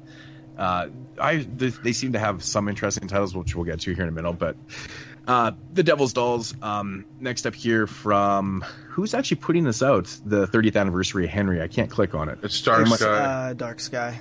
It is actually Dark Sky. Okay, I was just wondering if they retain the rights to it. But so we're getting like a brand new transfer, like kind of like a new thing for Henry, which is kind of cool. I gotta say, man, I don't really care for this. Blu-ray? Yeah, Dark Sky actually on Blu-ray. Okay. And I think this is like a new 4K transfer or something. But I gotta say, man, I don't read the website. I've been posting every update on that. I do, but I don't. Not like I'm so fucking busy. But I gotta say, man, I'm not a big fan of this artwork at all. If this is the actual cover to it, really don't care for it too much. But whatever. You guys know about the film. And then next up here we got the remastered version of Phantasm, which I gotta say, man, I'm really stoked. And I got a feeling that lots of us are gonna end up buying this in Ravager, and then they're gonna announce the box set, and then we're gonna buy it again. Mm-hmm. Is that what's gonna happen here? Yeah, I don't know. I wouldn't buy. Honestly, listen. I'm probably not supposed to say this, considering like they send me review copies for these, but I wouldn't buy them, man. Like I would wait on the box set. Like I obviously haven't seen them yet or reviewed them yet, but just based off of my general opinion, I say wait for the box set. Well, that's the thing, right? Like, I mean, we know that this box set is coming out eventually, and I mean, we don't know that 100% sure. I mean, I'm sure they still got to figure out something. Well, USA still has to figure out something with Scream Factory, I'm assuming, because doesn't Scream Factory still have the rights to Part 2? So, I don't know. But I imagine that this box set is probably going to drop. But I don't know, man. If you can't wait, then grab. I mean, they're not that expensive. So if you can buy Phantasm remastered for $18. And you can watch it, and then when the box set comes out, you can sell it for $10. You only lost $8 on it or whatever. I mean, that's right. These ones. Just think of it as you went and seen a fucking movie, which costs $12. So yeah. And of course, the remastered version of Phantasm is coming out. You can't have that without Phantasm Ravager. Yeah, I mean. The consensus is not really the great. I haven't really heard too many people say it was like, wow. I feel like the only people that are giving it props are people who are not Phantasm fans. Like, that's or probably not that's the probably a good franchise assessment. Fans, like that are a fan of the franchise. Mm-hmm. Listen, I liked it. Like I had a decent time watching it, but it is nowhere near the other 4 films. Mm-hmm. It's just not. And it's in that regard, it's disappointing. Does disappointing mean it's a terrible movie? No, disappointing just means my personal excitement for the film. Exactly. I was very convinced that this was going to happen, anyways. Because this film is coming a lot of years after the last one, and it's not Coscarelli, directing. I mean, there's all these kind of elements that are already making you kind of go, this probably might feel a lot different, and that seems to be everybody always gave props to Phantasm, the original, because Coscarelli was like, yeah, we filmed it on the weekend over like a 2.5 year period, like it was just me and my buds making a movie, and everybody like gives that props, like, because it's awesome that they did that. Well, in this film they did the same thing, but it feels like they did that, so like that's not what, you don't give them props for that. Yeah, that sucks. Yeah, I still want to check it out, though. No, I'm actually looking forward to checking it out. I mean, I have to see it. I love Phantasm, the franchise, so, it's inevitable. Next up here from Arrow, we got Pulse. This is the... What year did this Pulse film come out? This actually got pushed back. What the fuck is that? What? This got pushed back till January. It got pushed back till January? Oh, it did actually. It's actually saying that too. I didn't even hear that got pushed back because people are already reviewing copies. Yeah, I already have a copy. Really? Yeah, I actually seen a bunch of reviews for this, so that's really I didn't realize it got pushed. They sent out review copies. They sent out review copies and they got pushed back. That's fucking strange. Yeah, because it was on the February thing of releases that's coming on February or January. Well, so why would they send out copies? Push the shit back because Arrow has been having it. Like, I don't know about you guys, but I've been getting my Arrows like after release date, and I almost feel like it's not even worth me reviewing because 8 people have a review up already, and it's annoying. But yeah, this one. So I'm glad they pushed this back. Now I have time to review it, and yeah, to answer your question, it came out in 2002, dummy. Oh yeah, that's right. It did for some weird reason? I think I even might have. Wait, Pulse? Yeah, I think I even mentioned that too. I always think this movie came out in 2001. No. I was thinking of Dark Water, dude. I didn't get a copy of this. I was thinking of Dark Water. I didn't even know Pulse was coming out. Yeah. We knew Pulse was coming out. We were talking about it before, but I don't know when Pulse.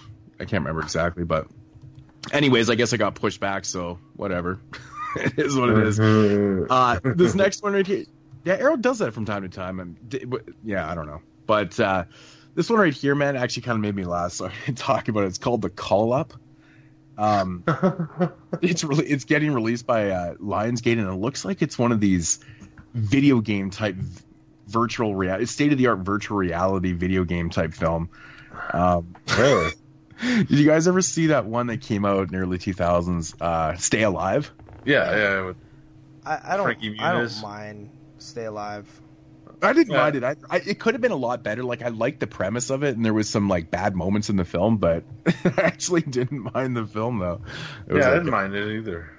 It was good. It was a decent watch. It's not. I think that's kind of what this one is. It's like a video game type thing. I don't know. And then of course we have Dead Rising Endgame. What the fuck? Another video game movie. Exactly. I'm like, how random is that? This one's released by Sony. I don't know. I don't really know much about Dead Rising, to be honest. Oh, the games are like you just beat the shit out of a bunch of zombies in certain areas, make your own weapons and stuff. Well, that sounds all right. Next up here from Sony, we got a film called Jack Goes Home. The cover art is fucking tripping me out too. The way the hands are over the eye. I don't know. It's fucking weird. It doesn't really look that great, but I don't know. Who knows? Exactly. Then we got another one here from Lionsgate. Lionsgate and Sony, man, pumping out all these kind of straight to DVD films. This one's called The Remains. Looks very, very generic. Very, very generic. Yeah. But this one right here, I was actually kind of intrigued that 20th Century Fox is releasing this, the complete first season of Scream Queens. And 20th Century Fox putting this out. It's interesting. Well, it's a Fox show. Oh, is that who does the show? Yeah, Fox. Oh, fuck. I had no idea, man. I'm like, I barely watch TV, man. Shit. I did not know that was on fucking Fox. Crazy, man. Because I didn't think Fox produced any good TV shows anymore. Because aren't they just notorious for producing like tons of shit? So, yeah, whatever. Have you seen it? I've seen a few episodes. I didn't mind it. That's interesting. Man, I can't believe that Fox did that because I've heard lots of good things about it, and I just assumed that, it was definitely not Fox. But you know how it is. Another one here from Lionsgate, and this one is called Trash Fire. I'm not 100% sure if it's full-blown horror. I mean, it definitely looks like it, but it's got such a terrible cover, man. Oh, it's just so bad. So bad. Look at Lionsgate and Sony just pumping out shit. It's crazy. They're like pulling Wild Eyes right now. I know. That's kind of funny, right? Considering there hasn't been a lot of Wild Eye releases as of recently. Strange, because they were pumping out like left and right. And then we got one here from Anchor Bay. Anchor Bay, still around. Every once in a while putting out something. And it's called The Unspoken. It's just like, man, these movies, man, come on. From the producer of Insidious and the executive producer of The Devil Inside and Paranormal Activity. I love the ones that say like the from producer one and executive producers. Like, who gives a fuck, man? I love the ones that say like from one producer of Insidious. Like one producer, exactly. Fucking hilarious. And I think that's actually going to do it for the releases, unless you guys have any more that are coming. I know that there's more films coming out. Well, I know Bloodshot came out last week, and we didn't mention that one last show. Oh yeah, Bloodshot. I know there's a film called Siren that's coming out. Have you guys heard about this one? It's a VHS spinoff segment. Yeah, that's what it is. Expanded into like a whole short. Okay. Yeah. So apparently it's not just a remake of that segment. It's apparently it's like a prequel. Origins. Really? Yeah. Oh, it's that's right. Okay, that one. It's the wedding day one. No. It's cool. What? The what? It says 1 week before his big wedding day, Jonah and his It's the one with. It's the fucking best one in all of the VHS movies. It's the first segment in the first VHS movie. It's Amateur Night. I like you. The chick. That's the one that they made? That's the one that they made? Yeah, the only one that had potential. That's definitely the best segment in all 3 VHS movies. I'm not sure. I think the cult one's... I don't think so, man. The cult one's not scary, though. I love I love the last 2 segments in VHS 2. I think those are probably my 2 favorite ones, to be honest. I love that alien one, man. I thought that one was really good. Yeah, it's good. Not scary. Not scary like the VHS I was scared Siren one. Well, I guess it all depends on personal preference on what's scary and what isn't scary. The Amateur Night one actually is, like, it's scary. I showed it to 3 people. All 3 people said that it was scary. Then this is official. 3 people, and this is an official stat now. Right? You dickheads were not scared by any of them. Therefore, I win by default. Oh man, I thought the fucking alien one. I was scared of the cult one. The alien one I thought was creepy as shit, man. That thing was creepy, man. I don't know. I thought it was creepy. No, they're all good. But anyway, VHS 3? No. So what is? I guess are you doing 2 releases of the week? Release of the weeks. Releases? Yeah, I don't know. Nah, I'll just do it for December 6th, I guess. Why, pussy? Well, I guess I could. I guess so, right? So what do we have for? Yeah, October. Jesus Christ, November 29th. So I got 3 films to choose from: Don't Breathe, Sacrifice, and Demolition. Well, shit, man, I haven't seen one of them, and the other 2 are good. I would probably say, just based on my own experience, I would say probably pick up Sacrifice by Umberto Lenzi. But everybody and their dog is going to go out and pick up Don't Breathe anyway, so it's probably going to be this year's hot seller. So, but I'm going to go with Man from Deep River for that week right there. And, I'm this one right here I'm really kind of torn on because of like Phantasm and Phantasm Ravager.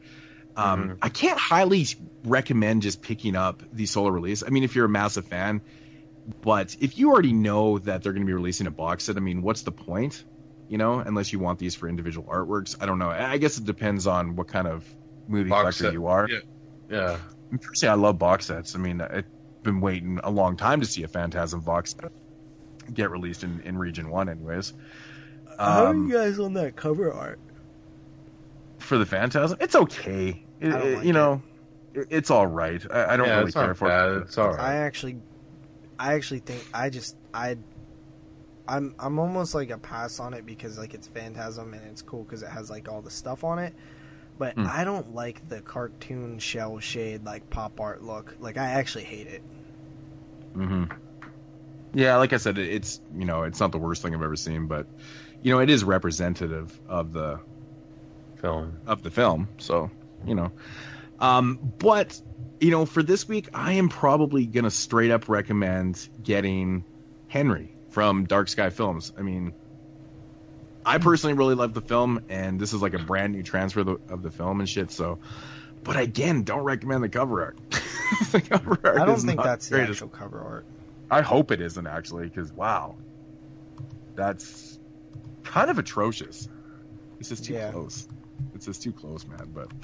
But yeah, no, I'll go with Henry, the brand new from Dark Sky From Films. 86. Yeah. Yes, 1986 and Sacrifice. So pick up those ones. Pick up those. And that is going to do it for the DVD and Blu-ray releases for 2 weeks right there. Moving along into voicemails and questions. I'm pretty sure that we got some lined up here. We have JP? we have just a single question. Damn! There was, I think, 2 voicemails that I didn't get to this week. We'll handle them when they get them. Usually, sometimes we like to let them build up a little bit, so we have a couple or something like that. So, we have one from James Cox, and is this the one from Finland? Finland. Okay. He says, "Hey gents, as always, I enjoyed the last pod. It's a great listening to all of your thoughts because you have such different point of views, especially with these Italian movies. It makes it really interesting. Anyway, I have a suggestion for a future pod. Seeing as the poll feature on the Facebook is so popular at the moment, which it is, it definitely is, I thought I'd use it. The idea is to pick a film for each of you from the year of your birth, but we, the Facebook group, choose it. I thought this would be interesting because what I'd want Moods or Derek to review would be very different to what I'd want review for JP. All 3 would be different. Anyway, I know you have a lot of future shows planned out. This is just another suggestion. Keep up the good work. Chars." And pretty interesting idea. Let's see. Actually, when were you born, Moods? 81?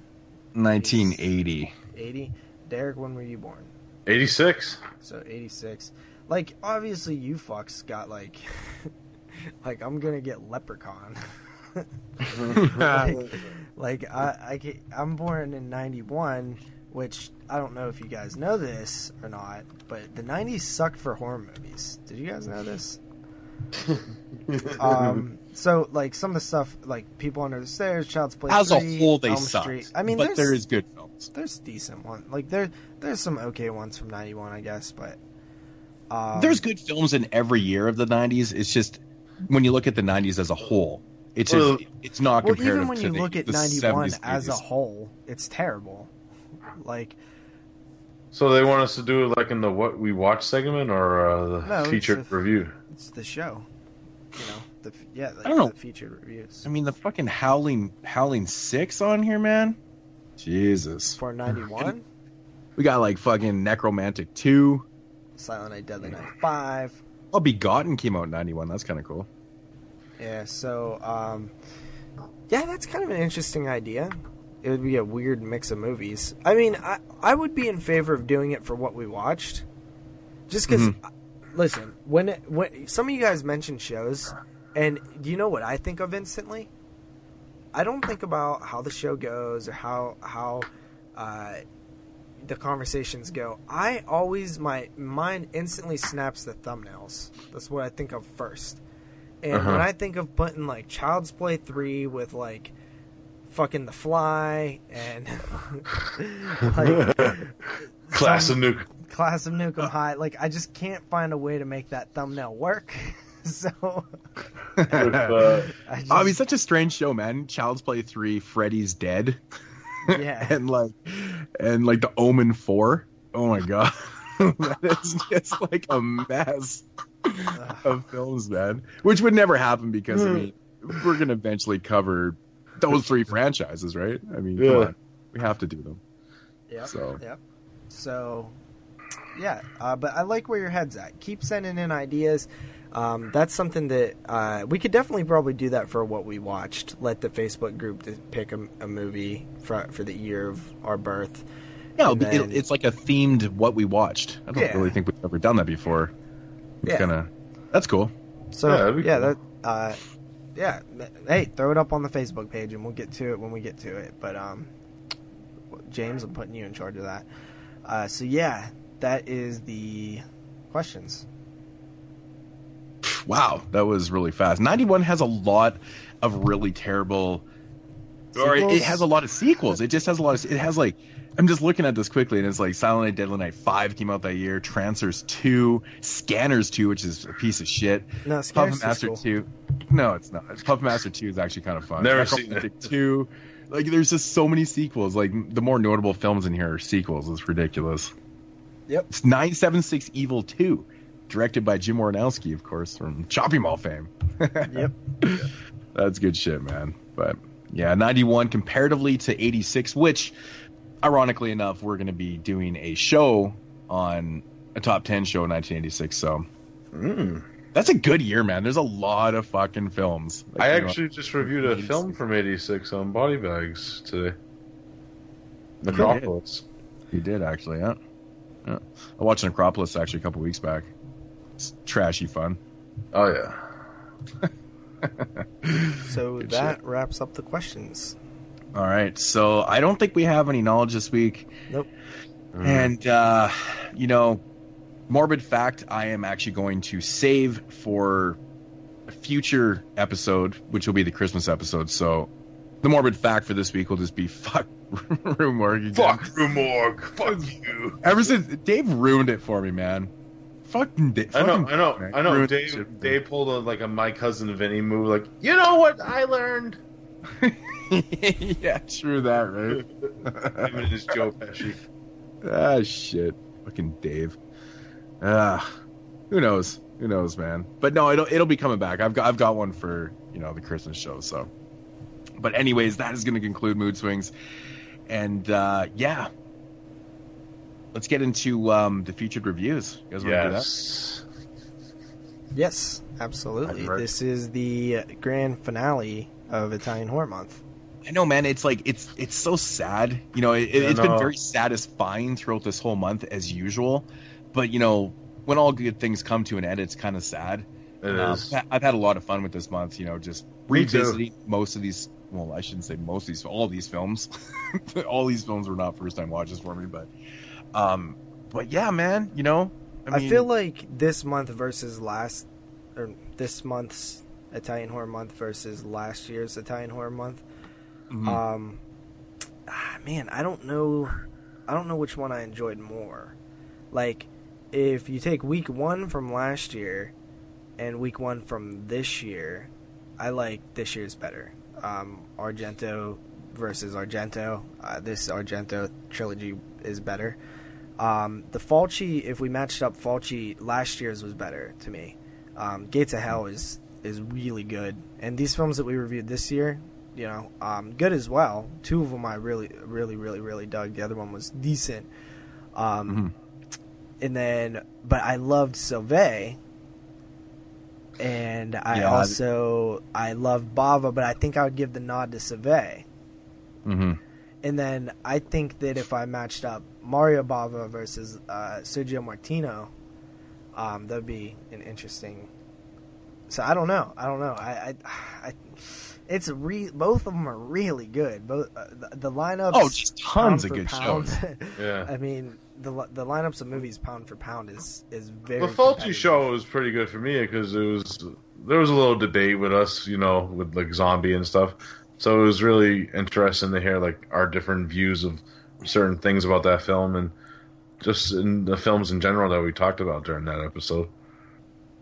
Yep. Yeah, I mean, the one film I knew that I thought would be all over the place was Cat in the Brain. Mm-hmm. Just based on like how the film is and stuff, and it pretty much kind of went, I more or less the way I kind of thought it was going to. But it's such a weird film. It's such a strange film. So definitely the oddball out of the 2 years of Fulci, that's for sure. But plus Brandon just mixing characters from films up and that was funny. He's confusing everybody with that shit. I'm like, what are you talking about, dude? The fuck? Who the fuck's Dr. Egon? Yeah. All right, so let's get into this. So of course, week 4 here on Italian Month, and we're going to be talking about Sergio Martino. Yes. A director that I personally really, really love. And, when you talk about, very notable Italian directors, Martino's name doesn't come up a lot. I think it's coming up a little bit more now that his films are getting re-released. Mostly notably, like Your Vice's Locked Room and Only I Have the Key, which is going to be the first film up tonight. With the re-release of that film, that's been getting a lot of buzz, and more people have been, I guess, almost introduced to Sergio Martino in a sense. I know some people have seen his films before. They've seen Alligator, probably, maybe seen Torso and stuff, but some of his other films need to get released, like All the Colors of the Dark, which I've never seen myself, which was done just before. Yeah, me neither. And The Case of the Scorpion's Tail is a really hard one to find too, but he's done some really notable giallos. Apparently those films are really good. Your Strange Vice of Miss Worth is a film that he did, I think, the year before Your Vice, and this one is a really good film. It's got a great soundtrack and stuff, and you can kind of see, because I watched this film actually about 3-4 weeks ago, sometime in this month anyways, and I posted a picture on Instagram of it and stuff, and it was kind of a revisit for me, and I wanted to watch something that would kind of pre Your Vice and stuff, and just kind of compare his styles and stuff, and man, he grew like in a year or two. It's really insane how he did that. So but Sergio Martino dipped into lots of different subgenres. I don't think he really does horror films anymore. I don't think he's done one in a long time, which is kind of sad. He even did some westerns. Yeah, he did westerns. He did sex comedies, and he's done a lot of dramas and thrillers as recently. I never know which one of these guys are alive every time we do a director. Yeah, he's still alive. Yeah, I know he is. I found that out yesterday. Do you ever notice with a lot of these, these old school Italian directors, their later films in their filmography are all TV movies? Like, it's like Lamberto Bava's like that. Everyone just seems to go to TV. They're just like, fuck, man, screw the studios and stuff. We'll just work for TV, kind of thing. But it seems like that's the consensus with Sergio Martino also. But he also directed Screamers, which is kind of like he directed. Screamers is an interesting film, and then he kind of I don't know if it's like a remake or whatever, but the Fishmen and Their Queen it's a sequel. But it incorporates footage from Screamers and stuff. It's got a lot of footage from that film, and I think it even incorporates footage from 2019 and stuff. Also, it's kind of like this mashed films, so that's kind of a strange one. But what, man, this shit got 6 writers again, man. What's up with these Italian fools not being able to fucking write without a team? Maybe they're all TV writers or something. That's just how they work. It's crazy, dude. I feel like that's part of why certain things are harder to pick up, is because there's so many fucking people writing this shit. Mm-hmm. Yeah, I mean, that is true. But yeah, let's get into this. From 1972, and probably one of the longest titles you're ever going to hear. Your Vice is a Locked Room, and Only I Have the Key. It's a mouthful. Did you guys watch this film with the, I guess that's Torso that has the Eli Roth introduction, but Eli Roth does a special feature. There's a special feature on this. Did you guys happen to watch that special feature? I did. I have. I've watched it twice now. Okay, cool stuff. I was going to mention that later. Yeah, that's cool. I was curious if you guys did that or not. Question for you: which version of the film did you watch? The Italian. There's the Italian, and there's the English. Are you talking audio version? Yeah, there's on the Blu-ray that Arrow put out. There's 2 versions of the film: the Italian version and the English version. Yeah, I always watch it in whatever they actually filmed it in. That film was actually done in Italian, so I watched that one in Italian. Torso was shot in English. But... Derek? I watched it in English. Did you really? Yeah. Wow. I watched it in both. Nice. I watched both versions. Look at that. One in English, one in Italian, and one has to go overboard. Fucking do both. Look at that shit. Shit. All right. There's differences. There definitely is differences. Differences in obviously in the dialogue, right? Well, but differences in dialogue can kind of morph the story as well a little bit. It adds complete different feelings, emotions to what you feel. See, that's why I can't watch the English version. To me, it would come off strange. I don't know. I figure tell the intro to what the story's about, and then I'll give you an example of something. Okay, so yeah, the synopsis on IMDb here is really long, so I don't know if this comes off a little bit ridiculous, then it's kind of giving plot point. I don't know. Okay, how do you pronounce the guy's name? Olivero? Olivero? Olivero. Olivero? Yeah, it's kind of a weird name. Olivero is a burned out writer. Oliviero. That's what it is. There you go. Oliviero. That's such a weird name. Oliviero is a burned out writer living at his estate near Venice. His dead mother dominated his imagination. He is also a degenerate. Sleeps with his maid and his ex-students.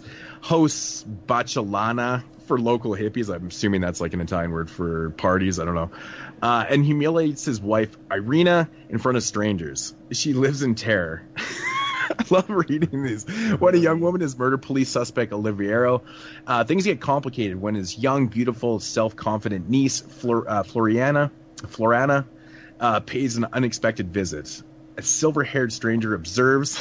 More women die, and thoughts of harming Irina, I don't know how the fuck to say her name, give Oliviero new inspiration. What's Florina's game, and who's the observant stranger? Watching all this is a black cat named Satan. That fucking storyline. That's a crazy synopsis. Yeah, it's just so broken. It's written so brokenly. But yeah, I mean, that's essentially what it is, man. We got this Oliviero character. He's a total piece of shit. And, you know, this is what he is. He's bummed out because his writing career has kind of come to a halt. He's out of ideas, and he's resorted to drinking very, very heavily. Mm-hmm. Focusing on his mother and, you know, how she obviously dominated his life and stuff, and he can't get past that. But he is literally that guy that is taking out his aggressions on the people around him. He beats on his wife. He rapes her. He fucking humiliates. He does all this crazy, crazy shit. And we get to see all this type of things happening. And, of course, when someone dies, the police start investigating, and then we got our story from there. So, oddly enough, this movie is not even categorized as a horror film on IMDb. It's only a thriller. It's interesting. Yeah. Mm-hmm. IMDb should have a category for giallos. Yeah, I know they should, but they don't. Right. That's weird. Yeah. That is weird that they don't. I always thought that was funny too, actually, because it would make a little bit more sense. It would make everything easier to find on here for sure. Mm-hmm. You know, clicking giallos, you know.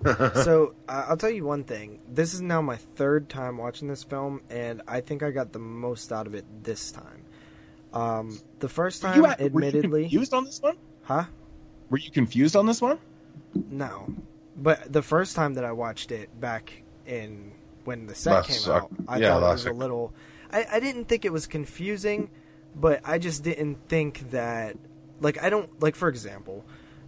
It's not easy to come across that this guy is like an alcoholic. Like, they don't show a lot of him drinking or like typical behavior of an alcoholic other than his angry outbursts. It's mentioned once in dialogue that he's a drug addict, but it's very, very, very just briefly touched over, and it's actually different in both versions. I can't remember the exact quotes, but one it's less noticeable. So, like, there's things like that where you're just like, okay. I actually kind of disagree. I mean, they do show quite a bit of him. It's not blatant drinking, but he is drinking. But there is scenes where, you know, you can see the J&B bottles around, and, you know, his wife knocking him over, and like they're visibly present. Yeah, but in the I just thought that he was like they had a party, so these are all the leftover bottles from that party because the opening scene is a party. Well. Yeah, I know, but like I'm talking about the bottles in his bedroom. His bottles in his bedroom, which is actually like way after the party. Like there's a scene where they kind of get knocked over and stuff, and that is after that party. Well, I mean, sometime who knows when the timeline is. I just assumed that it was like, you know, this is a giant ass house. There's fucking bottles everywhere. I don't know. Like, I never got this. But his actions are. I mean, let's face it, man. His actions are definitely the direct result of drinking way too much fucking, you know, scotch or whatever he's drinking and shit. Like the guy is visibly. I don't know, man. I never looked. He never seems drunk in any scene that he's in. Not a single scene does he seem drunk.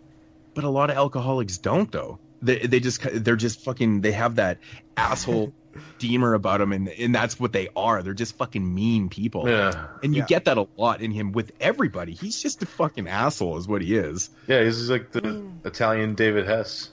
Yeah, he's like kind of a jerk. I mean, like I never really saw him as like overly like Even I in the mean scene, the like- things with his wife with the like rape and stuff, like it never when I was watching it the first time, it never seemed like I was getting the impression that it's like, oh, this is what they do, like they're about like domination. Like I was getting the sense that it was really, like, because she's like visibly freaked out, man. but then there's shots of her where she doesn't seem like that Well, freaked she's also out. giving like, in. It just like she seems to like they have a thing. Like I don't know. The first time I seen it, I didn't get that he was like this big. Like well, she womanizing, says in dialogue, like she's like fucking scared, like she's scared for her life and stuff. And there's points where he's specifically doing things to her, and she's kind of letting him because she's so terrified on what might actually happen next if she decides to maybe, who knows, fight back, whatever. But is she she's though? living in fear. Is but she though? says it. Is she though? Of course she is. Are you sure? Yeah. It's all part of her master plan. I don't think that. I think that she wasn't, man. Like you don't think a lot of the stuff that was happening in the first half of the film was, or I mean, we get these direct images of how he is, and then you don't think the things that are happening after are direct results of what he's doing to her? No. I really, because I mean, if you've read the Black Cat story, I mean, this is very, very, or even seen multiple versions of the story and stuff. They all kind of play out very similar. Yeah. I mean, in a sense, these are very much revenge films, and yeah, I mean, you have to have something to go on, and that is her being dominated and treated like a piece of shit, and quite visibly, she was like a complete piece of meat to him. Because but I just feel like that. I think that might have set her over the edge and stuff. But I got the sense that she was like, I don't know. It's kind of hard to talk about this one, but okay. I don't know. I just figured like just by her actions and stuff, like she's fucking like, holy crap, man! Like this dude is gonna go off the deep end one day and do something, and then but I'm talking about once you see some stuff that happens later in the film, I kind of got a different. I just because there's like a personality swap a little bit, and I don't know. It's kind of hard to explain without going into details about the end of the film. But okay, I'll take your word for it that that's what's going on.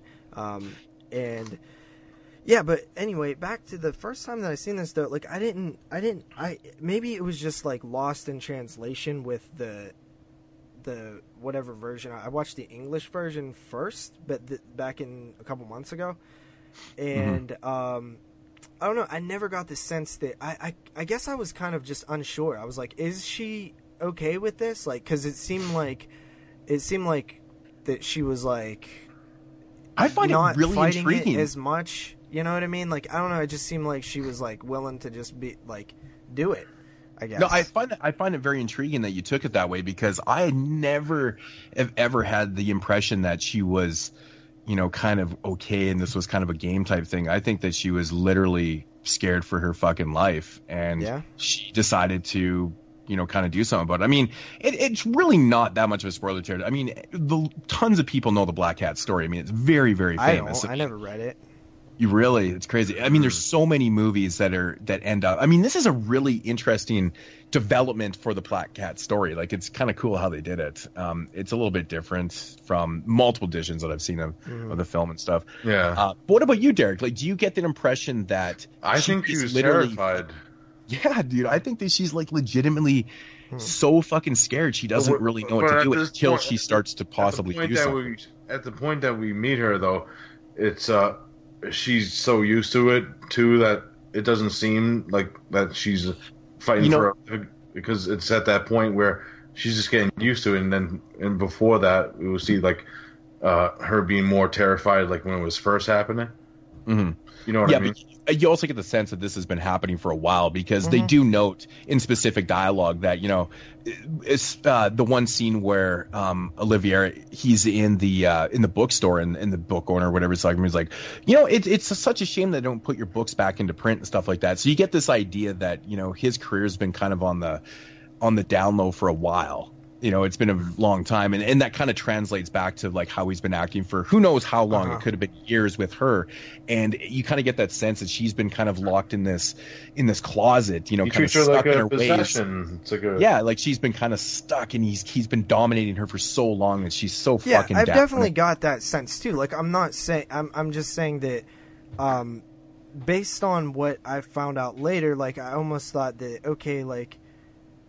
It didn't feel like 100% just revenge to me. I don't know. Maybe it just that's the way I seen it. Like that's initially what I'm thinking. You know, like my first initial thoughts are like, okay, is she like down with this stuff? And then I did consider that she wasn't because of I couldn't tell, so I was like teetering on both options. But then the way the whole movie like kind of plays out, like I don't know. I kind of saw it a little bit different. But what you guys are saying is kind of making me think of it a little bit more negatively in a way. Just because I don't know if I had this thing in my head or not, like that, like now it all just feels wrong, and I'm like, okay, wait a minute. But one of the differences that I wanted to tell you guys about, this is like the main one that I noticed right away was, whenever the maid gets the axe, right, like the black maid. Yeah. In the Italian version, do you know what they said happened to her, Moods? In the Italian version, yeah. I don't remember specifically what they said. You don't know what they told the cops, like just in general. I think they told. Didn't they tell the cops that she left? Yeah. So they tell the cops that she left. They tell. Edwidge Finch that she left. Yeah. But in the English version, and I think it actually plays out better in the English version because it seems it honestly changes the way that it feels like they're hiding something, which is kind of interesting that it can do that. But they say that they fired her, and they say like, yeah, she was a terrible. She sucked. She like they mentioned that a couple times that she was like super shitty at her job. And then when they meet the other guy, like the milkman guy, he mentions that she was like good at her job. So it kind of changes like the dynamic there a little bit, which I thought was interesting. Mm-hmm. When in the other version, it just says that she left, and then what does it change for you though? I mean, I understand where you're coming from here. Well, it just adds another layer to it. Instead of just it being she left, it's they lied about it. And somebody else in the film noticed, like, maybe not notices that, but at least lets the audience know that there's a conflict to that story. Yeah, I get that. And, I never really thought about watching, the English verse, the Italian, just for notable things like this. Those little differences in dialogue that can actually change, not only a scene, but the way you think about, the what really happened. And that's very interesting. That's very interesting. I never actually honestly, ever thought of doing that. The dialogue could have actually been slightly different in what the response is to, like, some of those attacks and like rapes and stuff. But according to Derek, he's seen the English version, so. I don't know. It's more. I mean. The one scene where Oliviero is raping his wife, I mean, in front of like there's not really a lot of dialogue there. It's more just sheer terror on her face, like, "Okay, hold still," because and the maid was watching it too, like when he was raping her. Yeah, which is why it made me feel like, oh, like this is just what they do then. Well, he was fucking made too. Like the other person, like, I don't know. It seemed like too many people like knew about it for it to just not be. It's a common thing in Martino's films though, with the voyeurism and stuff, that he puts things in there like that. I mean, he was already fucking her anyways, so it's just, you see that in Torso also. A lot of voyeurism, a lot of people kind of seeing other things and kind of the opposite side of it and stuff, and exploiting the sexual violence. When you see it from someone else's eyes too, it's just kind of, whoa, Jesus Christ, man. So let me ask you guys a question. The only real like time in this film where I was like, oh, that's kind of weird, like in terms of like something that I thought was a little like iffy on the plot, was when the two characters, the wife and the husband, are in the house, the same house. It's a big house, but they're in the same house, and they find the maid dead. Now, if you're the husband, and in your head, you know, I didn't kill this chick, like, isn't it weird that you would just want to hide the body? And if you're the wife and you know, I didn't kill this chick, wouldn't it be weird? It makes a little more sense with the wife. He does say why he does it, though, because he was under investigation. But if he knew, you know, like, obviously as an audience, like, he's guilty, so, like, it makes sense why he would do it. But in his head, if he knows that he didn't, right, like I'm saying, as a character, like, as that character knows in his head that he didn't do it. That's actually one of the biggest points that you might be missing here, is that not only was he under investigation and he was a little bit terrified that, you know, if another body showed up in his house, they're immediately going to assume that, well, of course this guy's fucking guilty of the other murder too. There is a point in the film where he actually kind of questions his mental state, and he's not even 100% sure if he did the first one or not. There's actually a point. So then that he is kind true. of like, instead of like, you know, okay, dealing with this or calling it whatever, he's like, fuck this, we got to hide this because I'm not 100% sure what's really going on. Which I think actually Eli Roth points that out too, which is what after I watched the feature, I think, because he mentions that like that's where his alcoholism is in full effect, which is the first I remember listening to that, or it was another feature on there or a commentary or something, because I watched all the features, where I was like, okay, so like his alcoholism is a big effect in this movie. I just didn't notice it the first time I watched it, because I guess the idea behind it, and it's not spoken that much in dialogue, but that he's always in such a drunken stupor, and that's why I say like he never seems that drunk to me. But apparently he's in such a drunken stupor that he can't. I think it's because he's a perma-drunk. Or not. Yeah, he's literally one of those perma-drunks. He's drinking all the time. Yeah, so. I mean, I know plenty of alcoholics in real life, and when they're drunk, they always seem drunk to me. Yeah.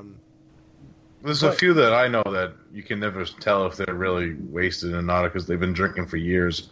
He seems like that type. Yeah. So. Yeah, I mean, I know people like that too. So. But go ahead. Go ahead. Yeah. So. I really like the introduction of the niece character, which, by the way, also is another thing that the first time I watched this, I couldn't tell what the fuck she was. I was like, is she related to this dude? Like, she keeps saying auntie, but I'm like, not. It's like weird.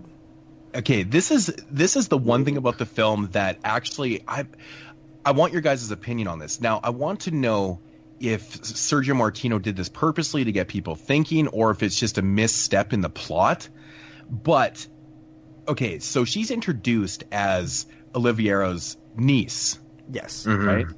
But she keeps calling his dead mother auntie. Now... So it's his great niece.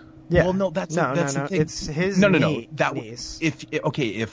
If her mother was his sister, right, that would mean they were fucking cousins. Right, because if she's calling his dad auntie, that would mean that they're actually cousins, right?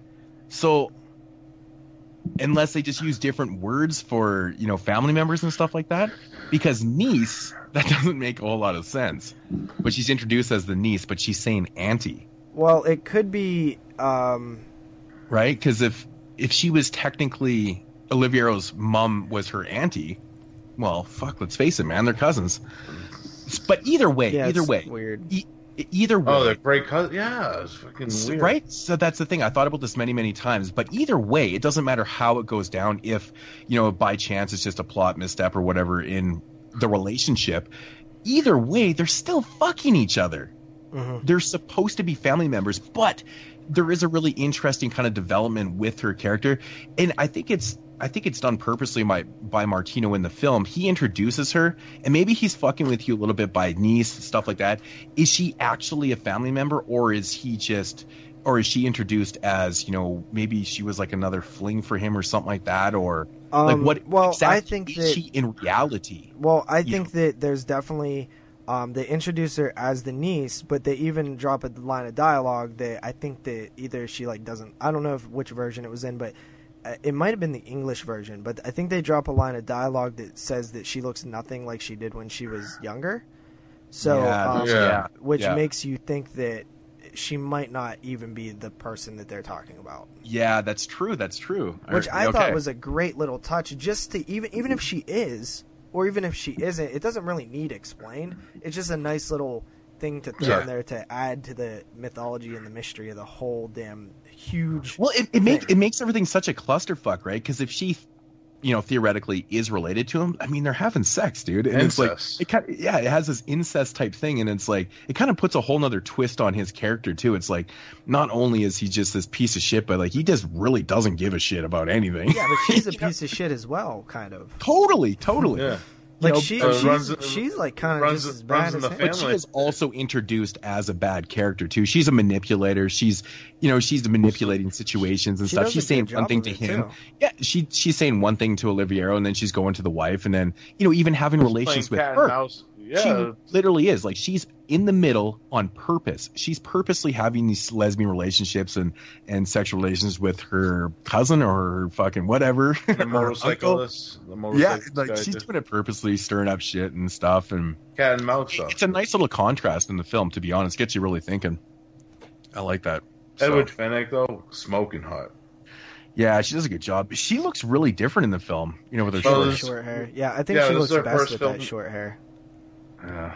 This is the first time she did have short hair in films. I remember Martino was saying that in the interview that he did, because it said that what they were saying was because they did the other film, Mrs. Reth, before this one.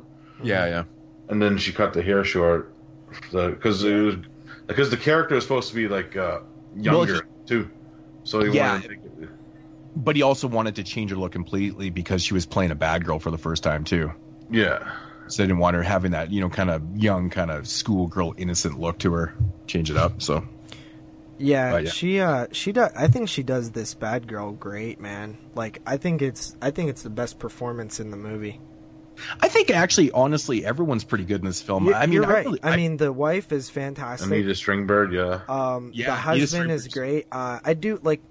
Back again, I don't think that the performance, when I mentioned that, like, I didn't feel like I got the sense that he was, like as big of a alcoholic drug addict, because, we don't really see him do any drugs either, but they say that that's a huge part of it. I didn't get that sense. I don't think it comes from the acting. I just think that they didn't write any of that stuff in the script. So we also get me and Moods' boy in this film, Ivan Rosimo. Who's that? Ivan Rosimo's in this one. He's the silver-haired gentleman. Oh. Yeah. I didn't really like that guy. That's the only person that I didn't really care for. He's in every fucking Italian film, it seems like. But there was, it was very well acted. Honestly, the English dub was good too. Yeah. Really? Wow. Yeah. It was well dubbed for English dub. Yeah. Yeah. It's funny, man, watching Luigi Pistilli. I always think of him from, even though he was in Bay of Blood, but like I always think of him from westerns. He did so many crime films and western films and stuff. I've seen tons of his movies. It's crazy, but yeah, he's a good actor though, man. He's very much kind of the same in everything, but like he just kind of has that look and overall demeanor to him that that's the film I remember from his Caliber 9. It's cool that they put him in there because I find him a little bit, almost a little bit scary because he just has that grumpy fucking look on his face, I think it was casted well for that. He fits the role to it. For that piece of shit part, so. But. I like the setting for this one. They're kind of in this almost like castle type thing. The castle's so fantastic, man. There's a lot of good shots in this film as well. Mm-hmm. Yeah, it's great editing style too, with the cinematography and the shots of what's going on and how it was edited. I really do think Martino is like good with his direction of letting the editors know how he wanted scenes to be set up. Mm-hmm. Yeah. You know, one thing, I think Eli Roth even mentioned this too about Martino's characters in this film is like he does not shy away from, showcasing really shitty bad characters. Generally it's always an argument when you're watching films like, man, I didn't like anybody in that film. Like they were all just like, bad, there's not a single likable character in this movie. No. And I'm 100% fine with that because I don't need to like anybody in a movie. I say it time and time again. I don't need to like I don't even fucking need to like the cat. I don't need to like anybody. I just need to find them interesting. That's all I care about. Yeah. Well, I mean, sometimes it depends, with bona fide slasher films. I mean, if you have no connection to any type of the characters and stuff and they die, you're just like, it's almost laughable, right? This is like, that's disposable right there, But that's based on the fact that the story is about people that are that's what I'm saying. Right? But this one right here, it's like there's just a bunch of bad characters in this film, like people that are generally not good people, but it doesn't affect my opinion of anything that's going on in the film. I think it's just perfect for what it is, and it's it's kind of it's endearing too, like to see Martino do that. I like that style of filmmaking right there. It's just don't give a fuck. Yeah. I'm going to showcase the worst of the worst. Like some of my favorite filmmaking. Like I love movies with fucking people you can't stand. Those are the ones I like the most. But anyway, there's one scene that I do find kind of funny. So when the motorbike rider dude, the milk guy, loses his race. For one, when he loses his race, it's really funny in the English. Yeah, version. The English version's funnier than the Italian version. How he's like flipping out in the English version's funny. I can't remember. Does he call her a stupid bitch or something in the Italian version? I don't. What, the bike? No, the girl when she comes over to be like, "Hey, you okay?" or whatever. I can't remember what he says to her specifically. I don't think he says stupid bitch, though. He says something along those lines. It was funny. But anyway, he picks her up. They go back on the bike that was broken, by the way. Now runs perfectly fine. And they go to this like shitty little barn thing. Yeah, it was like an abandoned barn. And he like pulls out his like little knapsack, like sleeping bag, and he's like, "Yo, we gotta get in to have sex." And she's "We're not gonna make love in here or something." And I'm like, "Yeah, love. You're stupid. You're really funny there, Edwidge." And again, which showcases some more voyeurism right there. Yeah, and for the life of me, like this is like, dude, this is dumb. The fact that the guy just like he fucking walked into the building. And he's like just in the like on the staircase or something, like it's shadowy. Watching. Like how the fuck is he there? He's just following them. I don't. Yeah. Like no, he was not following them. He was nowhere in sight. We did not see him at the race. We did not see him behind them. We didn't. There's plenty of like it's one of those things, man. That's one. It's just a really good guess. That's just one of those things that like you probably. Like, the state of filmmaking back then, that's just one of the types of things that you didn't care about. Yeah. Now there's a guy who's making sure you don't do stuff like that. Yeah. There's like continuity. You have to showcase that character a little bit before you're going to put him into a scene like that. Yeah. So it makes a little bit of sense of where he came from. Far away. Like, well, that's we've never seen that building before. Exactly. Like, now, if it was back at her place, that would make much more sense, right? Because most likely he is at home, right? Yeah, exactly. Yeah. Like they should. And he's not. And that scene doesn't make a lot of sense for a lot of reasons because he's not really the type of person to be like out exploring and shit. He's really that homebody now because he's all down in the dumps. He's just drinking and getting shit faced. So it doesn't make any sense at all. Yeah. It's ridiculous. One thing that I like about this film, and kind of winding down on this one a little bit, is it's like a rubber band ball. There's just like you pull one rubber band off and there's a whole nother rubber band underneath it, and like you keep going down, there's like all these like cool reveals and stuff like that. Honestly, like it is obviously a film that has like some twists and turns in it. I didn't see a damn single one of them coming the first time that I watched it. You know what I mean? Like I thought it was very well, done. Like, where it played out very well. Like, everything that you find out, like, you're like, damn, that's good. You know how, like, a lot of giallos you watch and it's like, oh, well, that's stupid or that doesn't make sense. But this one's pretty sound. It's pretty tight. Yeah.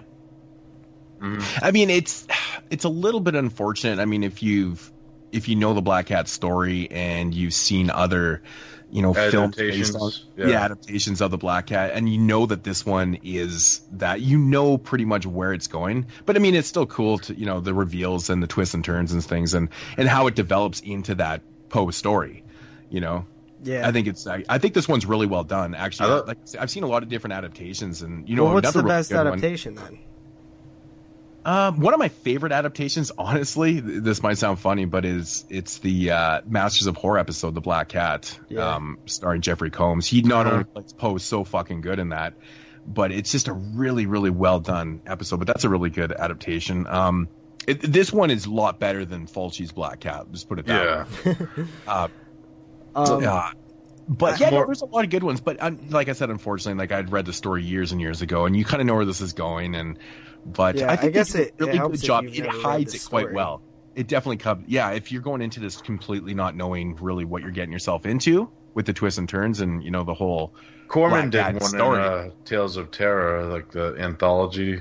Yeah. They kind of mixed. So is this film like most of Poe's stories that were like these super short stories that like they tried to buff out into, like a lot of the Corman productions from the 60s, like they were these like short stories that were like really hard to make into like a long narrative.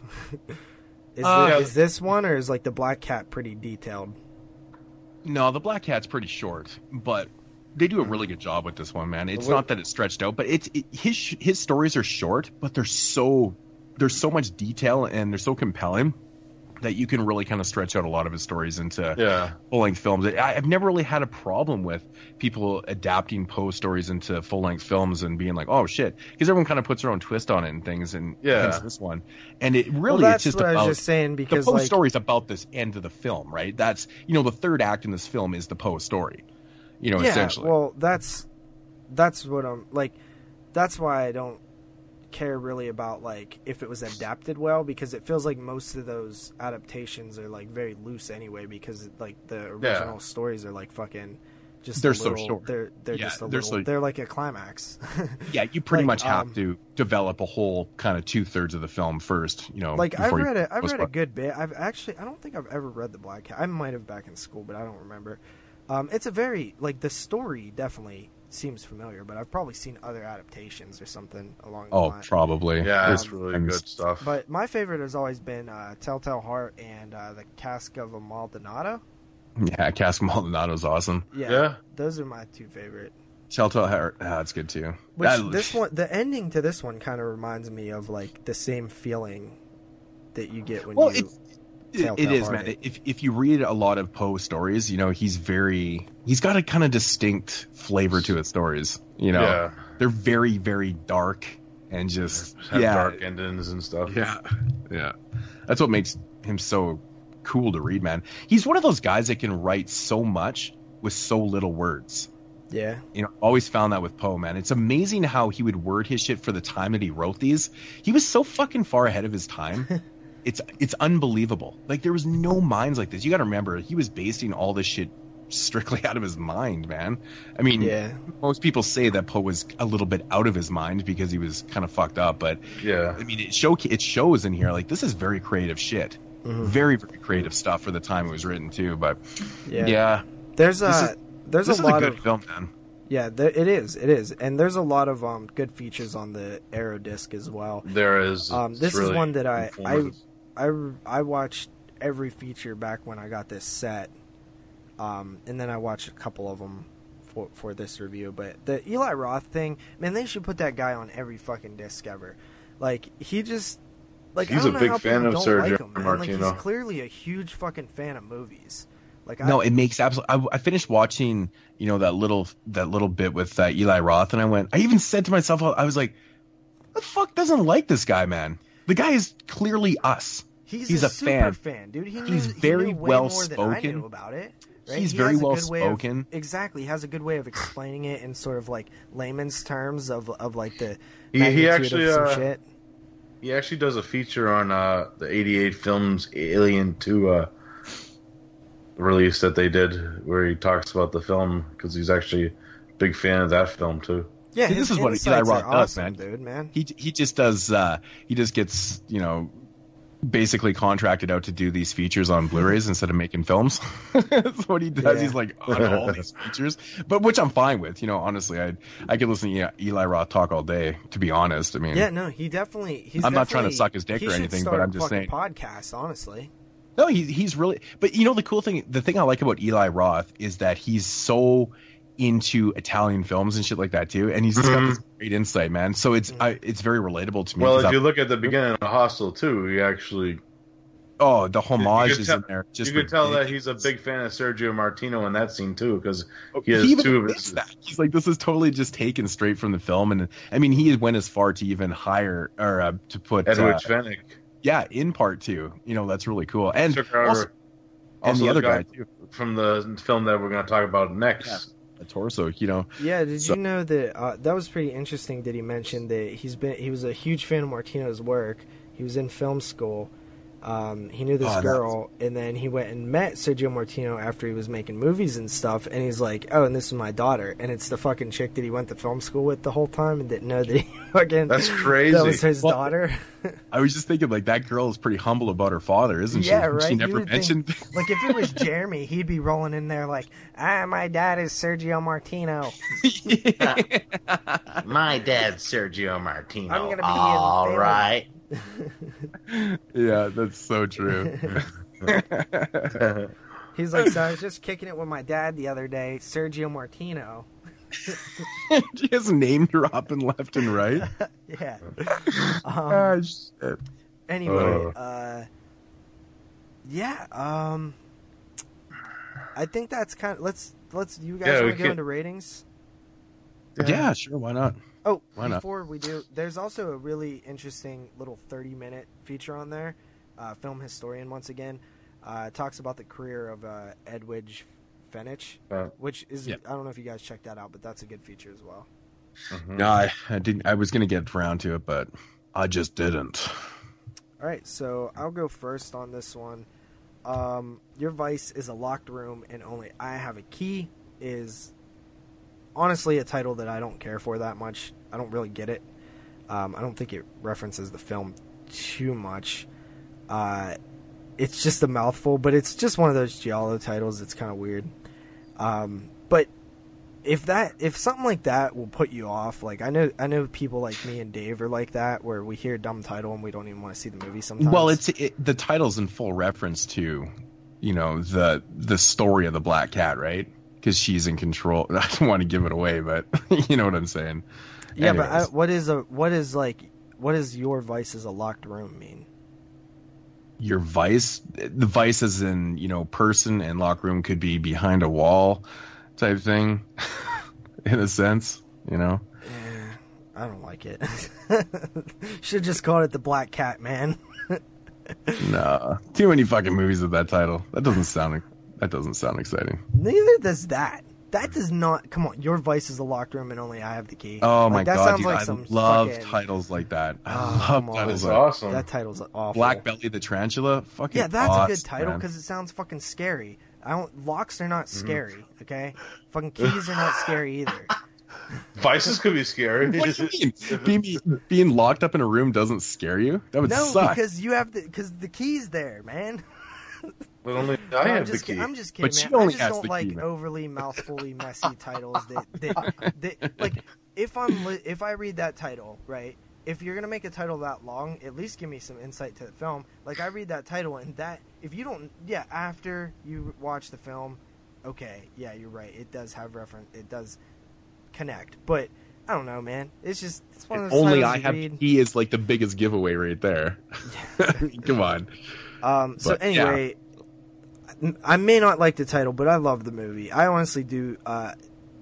There's one thing, everybody looks really sweaty in this film, and for some reason that's always effective for me. Just a little perspiration goes a long way when you're talking to me.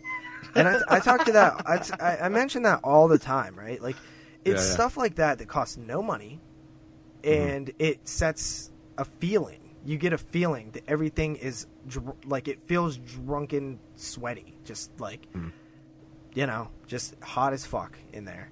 They capture that a lot in westerns too. People are always sweating because they're wearing like heavy leather and jean clothes and shit, and it's probably super warm. It's good. Yeah, but honestly, I like this movie a lot just based on the narrative quality of it.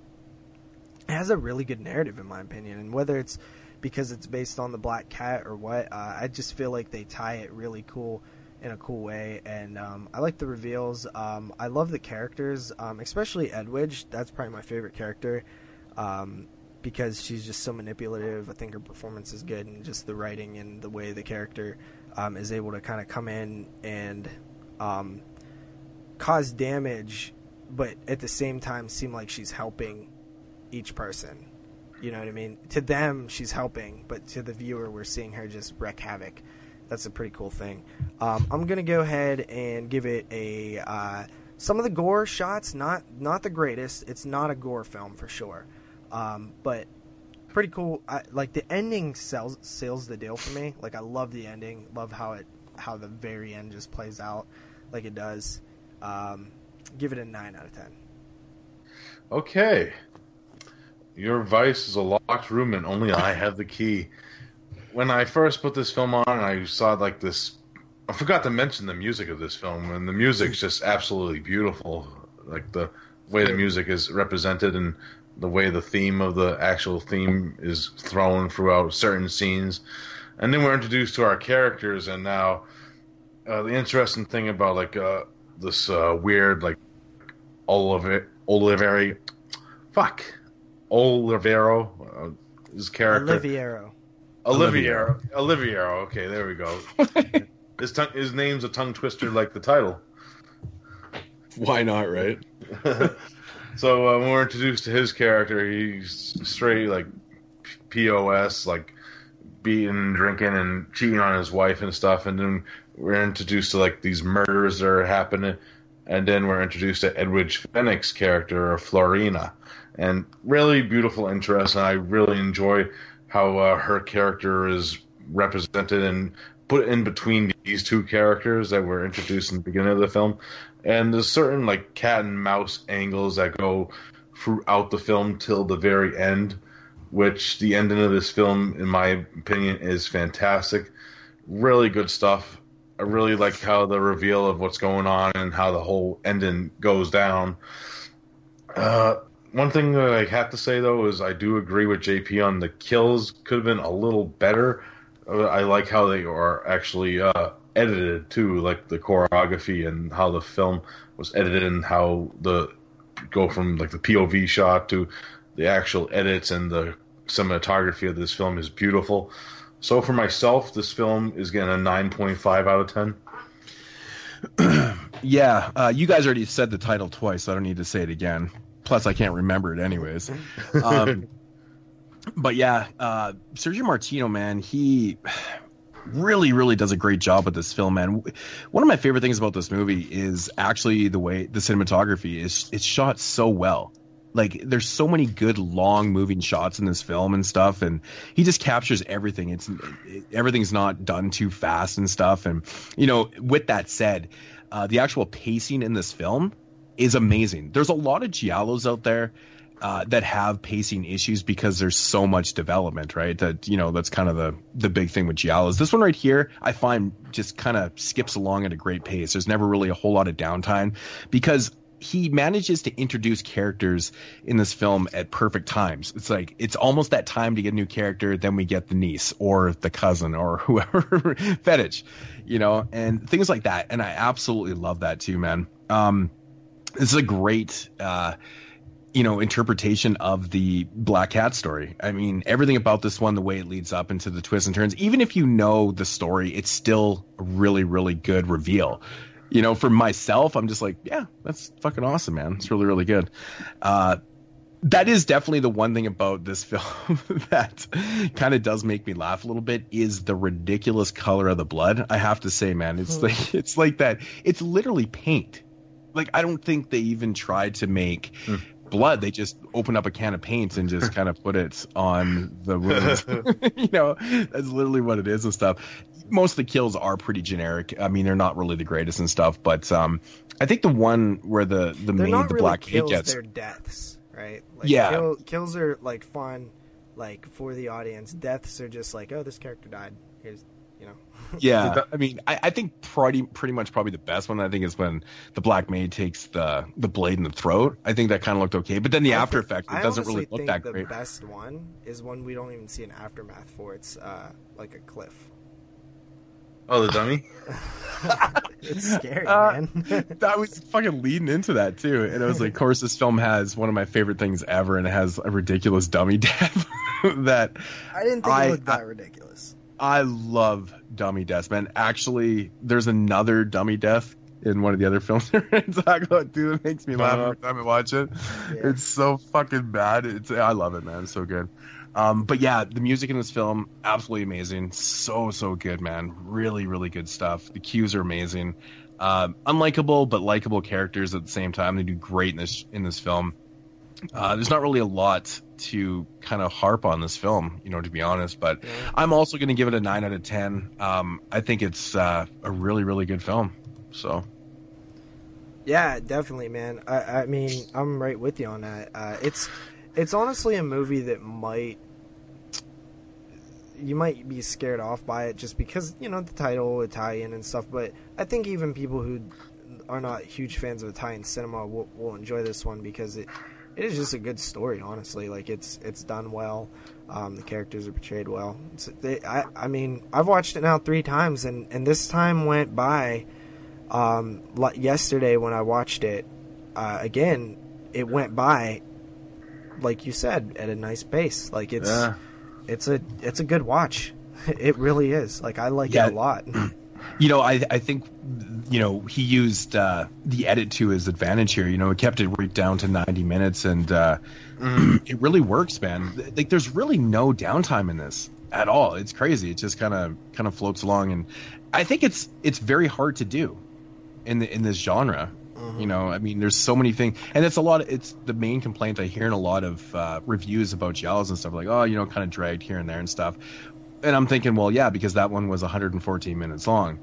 You know, this one, and this one also doesn't feel rushed. You know, it's amazing how the third act just feels kind of natural. Like, it just kind of plays itself out. It really just happens, and it's like, yeah, you know, it doesn't feel like it's rushed. And, you know, and I think that's been a complaint in a lot of films for yourself, JP, is that, you know, sometimes these third acts and these reveals and stuff just happen way too quick. This one kind of plays itself out in regular kind of time. Once you start watching a lot of Giallos and you see like some films and they're like the same like ending, like, I'm not using like a specific film as an example, but some films it's like a priest is the killer and some like a bunch of them. Yeah. So and you get like generic endings like that, and you're like, when you see like the good ones, you're like, so watch the good ones, like certain endings like that. But it just happens like in certain films and stuff where the endings are like a big part of the payoff of like these certain type of films, and it's really good that this ending does pay off and is well made. Exactly. All right, so we'll move along here into a year later, 1973 with, I think this is the film did directly after Your Vice, and its original title is Carnival Violence. Torso is the American title. It was retitled for the American audience. I don't know, which title do you guys prefer, Carnival Violence or Torso? I like both, because I actually like Torso too. It just kind of gets to I wouldn't be mad with like either title, because both titles actually go into like what's going to happen too in the film too. Yeah, true that. I always love the cover art to this film too. Kind of holding that hacksaw and the picture. Yeah, it's pretty awesome, man. Of Susie Kendall. Yeah, which is totally awesome stuff. So love me, Susie Kendall. Yeah, I love Susie Kendall, man. Which is kind of funny, like, you know, she plays an American in like every film, and she's actually British, isn't she? She's always playing an American. Her voice is actually dubbed to like sound American too. Yeah, well, all these are always dubbed, but she always plays an American. It's funny that she's from the UK. But anyways. So getting into the synopsis of this one. Someone is strangling co-eds in Puriga, or however you say it. The only clue is that the killer owns a red and black scarf, and the police are stumped. Or is it a black and red scarf? Yeah, exactly. There's a funny scene with that actually in this film. American exchange student Jane, played by Susie Kendall, and her friends decide to take a break from classes by going up to Danielle's uncle's villa in the country. Unfortunately, the killer decides to follow, and the woman being suffering a rapid attrition. I don't know what the fuck they wrote there. I think that's actually spelled wrong. But yeah, that's essentially what we got here, man. We got a killer taking out people on this campus, and this group of friends decide they need to get the fuck out of Dodge before they're the next victims, and that's not really the best idea in the world for them now, is it? No. So, shut the goddamn door! Thoughts on the film? Thoughts on Torso? D'Angelo's Brothers score, oh my fucking god. Kills it. The music is impeccable in this film. So it's good. Magnificent. What? Yeah, it's really awesome. Again, just like... Eli Roth, I think he talks about the, he does the introduction, yeah. And it's so funny because, he talks about how this one is very much similar to, your Vice, and the fact that, he's not really glorifying, but showcasing and having to do with like sexual violence and stuff like that. He captures it so well in this film because you really truly believe, like Ross said, in this film, and it's just so prevalent. I've never seen a film that just has the best red herrings ever, but it literally makes you believe that every single person in this film is a piece of shit. Yeah, like every guy in this film. You think this movie would have been directed like by a woman? Yeah, you would have thought that this film was directed by a woman. The way they make men look like pigs. Like every single guy in this film is just gawking over women at every point in the film. Mm-hmm. And it's the vendor. Yeah, it's just so funny, like how over the top it is sometimes in these scenes where these guys are just gawking and it's just ridiculous. But Martino has these POV shots with the camera exposing women's area as well in certain scenes Oh, there's some sleazy cinematography in this too. It's just, but it kind of adds to the, what the film is really kind of trying to show, But I don't know, man. Martino, you start to see a little bit of, his style, I should say. Another thing that Eli Roth mentioned was the opening credits, which is something that I was writing. It's pretty obvious to notice, but just how he does the credits, pretty much the exact same. With the blurry. Over the and the sex scenes and things like that. I like that. I like those beginnings. I think that's fantastic, man. Yeah. But, I really like we didn't mention it in the previous film, but he kind of captures that post 60s hippie culture pretty fucking well. Oh, and it's actually an interesting thing too, because these films were done in 72, 73, and we're into the 70s here, and he's still kind of he's kind of showcasing the times of even Italy though too, because maybe they were just a little bit behind the times, but he's showcasing that that hippie elements and stuff, which when you first pop this in, it totally seems, well, especially with your Vice, that whole fucking scene in the beginning of the film, the whole the song scene, which we didn't actually mention. That has got to be the most 60s shit I've ever seen in my life. It's just crazy how it's just. Yeah, this is the times, this is the times they still weren't into the 70s, I guess, or kind of thing, but they showcase it in this one quite well, too. Yeah. This movie is shot, you could definitely tell just in a one film difference. Even though your Vice was filmed pretty fucking good, this one's cinematography is a definite step up. Oh, yeah, man. It's second to none, man, and it showcases itself in scenes oh man, the hippies, the girl in the I guess when you want to call it the mud pit or something, I don't know what it's not really a forest, it's more of a swamp, I guess. The marsh is where they shot that. Yeah, it's like a marsh type deal. Oh, dude, that's my favorite scene in the entire movie. Me too, man. It's so fucking awesome. It's just so good. There's this great scene where she kind of falls into the swamp, and you get to see the killer from her eyes.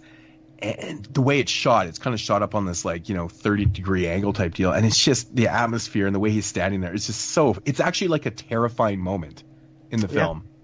It's literally kind of scary, and it's just shot so well, really, really well. But the killer's Yeah, look with the that's, mask and just in the fog is just fucking awesome. okay, Yeah.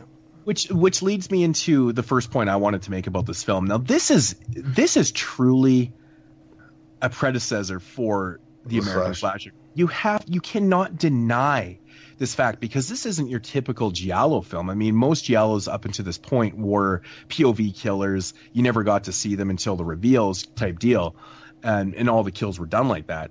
This film, you get to see a killer with a mask.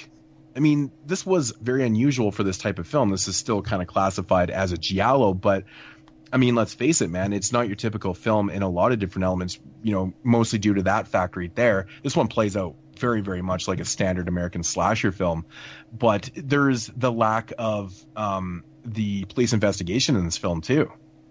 So you guys, Yeah, that's true. It's agree. kind of Yeah, it's interesting, right? definitely out of the Italian sort of giallos of the early, slasher era, the Yeah. before the slasher era. This is definitely the most prototype of those that I've seen or And even heard people talk about. It's interesting too, because when people talk about these predecessors, Black Christmas and Bay of Blood and stuff, obviously Bay of Blood has been completely ripped off. I mean, let's face it, but this film right here this is kind of the film. I mean, let's face it, masks and stalk and slash and just the way this whole film kind of plays itself out. It's like Martino trying to take the general giallo and just do something completely different with it. And I think he succeeded quite well for what it is. Mm-hmm. He just took it to a different level. This one is, again, doing exactly what the first film did a lot of.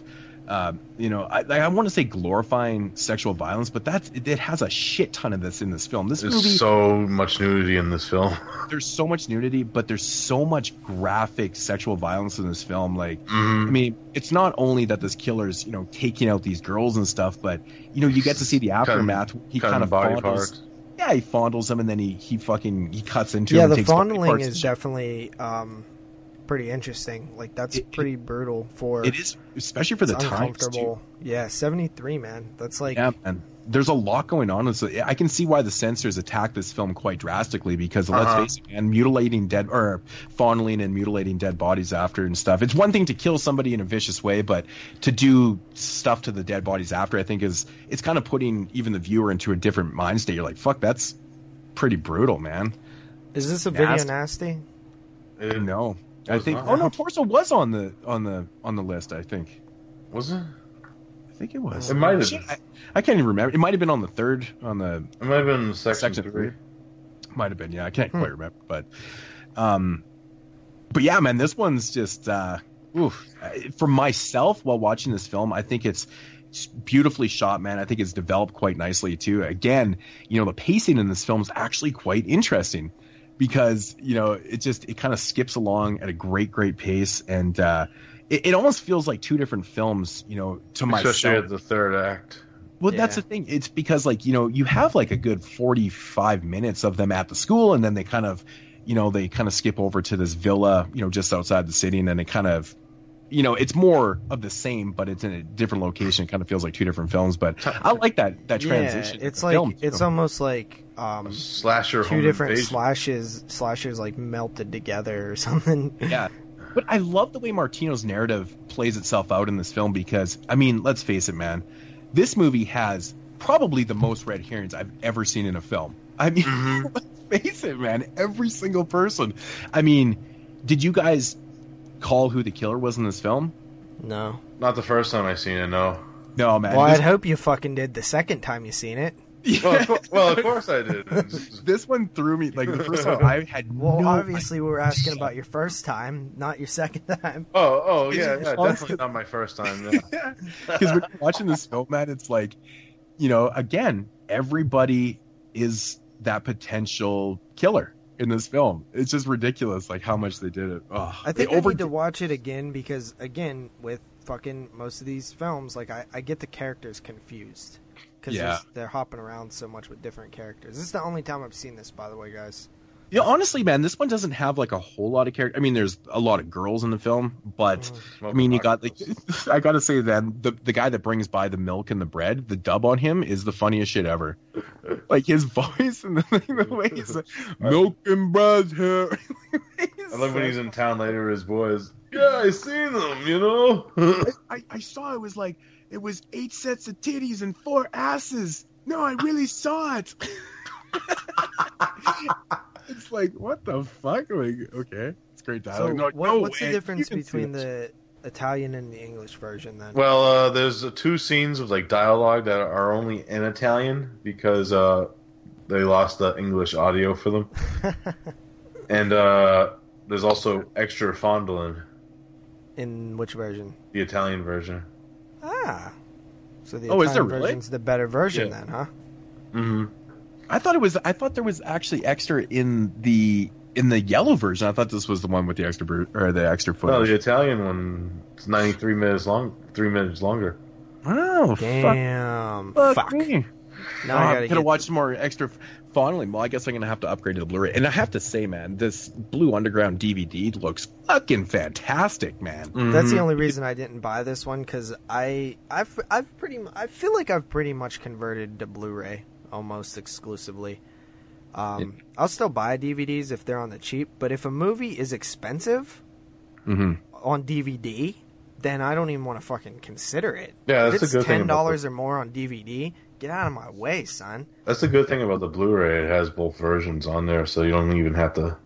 Yeah, it's probably a good idea to the Blu-ray. I mean, if you're gonna get both versions, why not, right? The Blu-ray's kind of. Yeah, it goes. It It was like fluctuates in price. $19. I didn't. It fluctuates I couldn't it. find it lower than 19. Oh, that's shitty. It's probably $40 fucking here. But yeah, what else are your guys' thoughts on this one, man? Another one of my favorite shots in the film is the well, when the camera's at the bottom of the well. Oh, I love that. Mm-hmm. So good. And the body comes down. Like, dude, that's I love stuff that looks like that. I love how like the whole hippie scene that we were talking about earlier, and lots of nudity and good stuff. And Carol, I believe, is the name of the girl, and I love like one guy's like trying to fondle her and try to unzip her pants. I And he's laugh like, every time. you strip first, and she burns his face. Wait, It's why like, did she do that? Because she was just fucking with him, man. She didn't want to. She wanted to have anything to do with him, really. Because Why was she rolling with him? because she's a for the drugs. For the drugs, yeah. But I just I love. was She's kind like, of confused by that. I was like, I love it. I remember sitting here in my computer, and like seeing this scene play out, and then I'm like, that is how you get raped. I pointed at my screen. And I was like, it's like, that's how you get raped, dude. Don't do stuff like that. You know what I mean? Yeah. Like you're dealing with 2 dudes you never met or whatever. You know, these dudes, they don't seem like super nice gentlemen, if you ask me.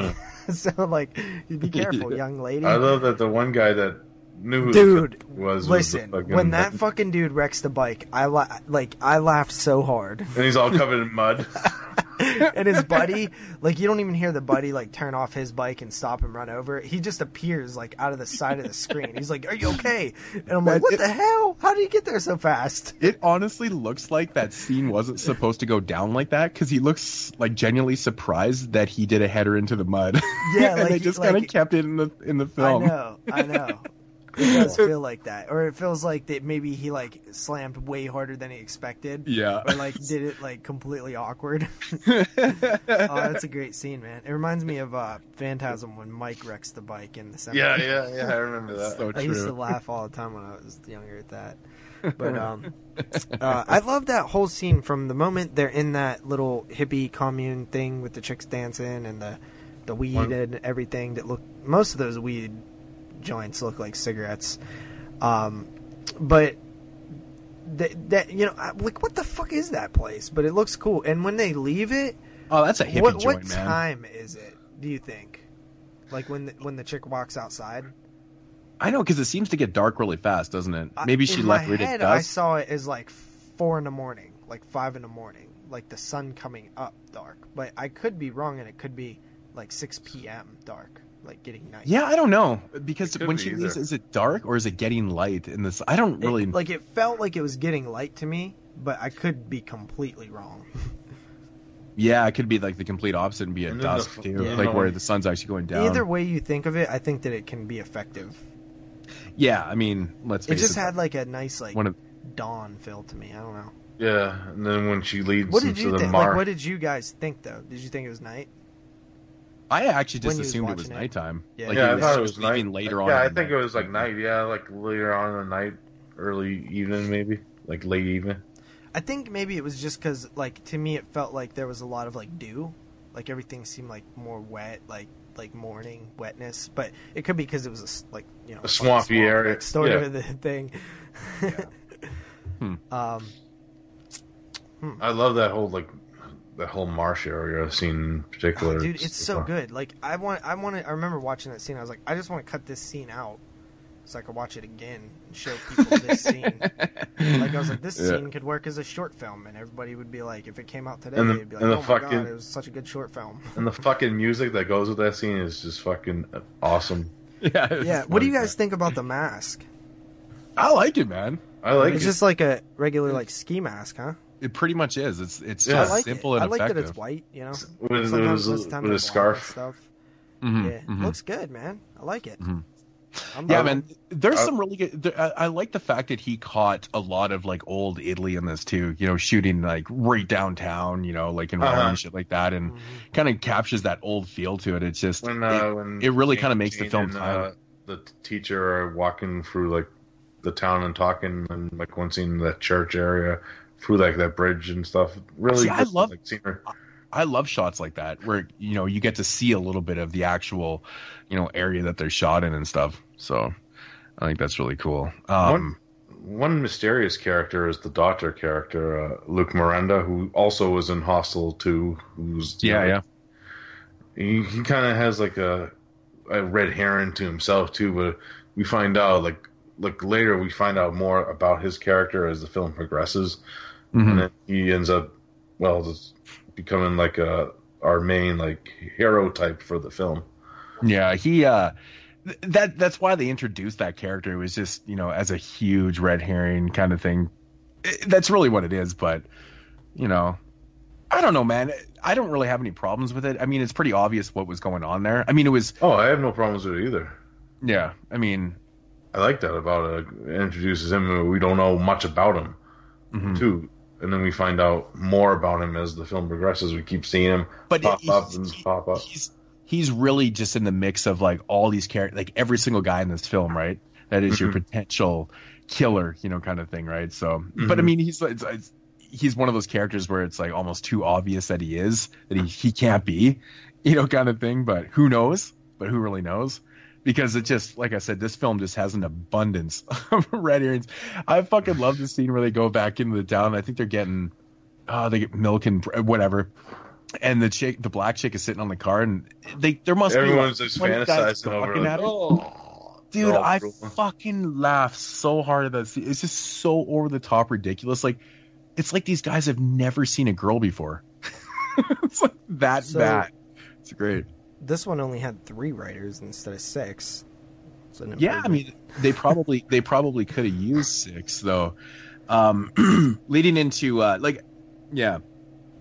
leading into the third act in this film, I have a little bit of problems with a few things that kind of happen. I mean, I guess I can't go completely into detail and stuff like that, but just more or less, I'll say, with the fact of what happens to 3 of the girls and like how it plays out on screen or doesn't play out on screen. I didn't really care for that, the way that went down. It just seemed like it was a little bit too quick, for the script. Everything's kind of going and happening, and it just seems to go down like way too fast for myself. Really? I like it. I would cut it away. Yeah, I didn't mind it either. Because it was a bigger reveal for when she woke up the next morning. Yeah, because you didn't for sure know what went down. Because we were following her as the audience. Yeah, and it was a bigger surprise for us. I can see your point, but I was okay with it when it happened. I don't know. I just felt like it was a little clumpy. Like, I understand completely what they were doing. It was more for her reveal. But I mean, as a viewer though too, it's like, shit, man. Like, we didn't get to really see any of that. I don't know. Well, I mean, in an American this, slasher, you definitely would have seen it. You know what I mean? So, but it's just the fact that it was it's three people, right? It's yeah, not like, just how like the fuck did that go down?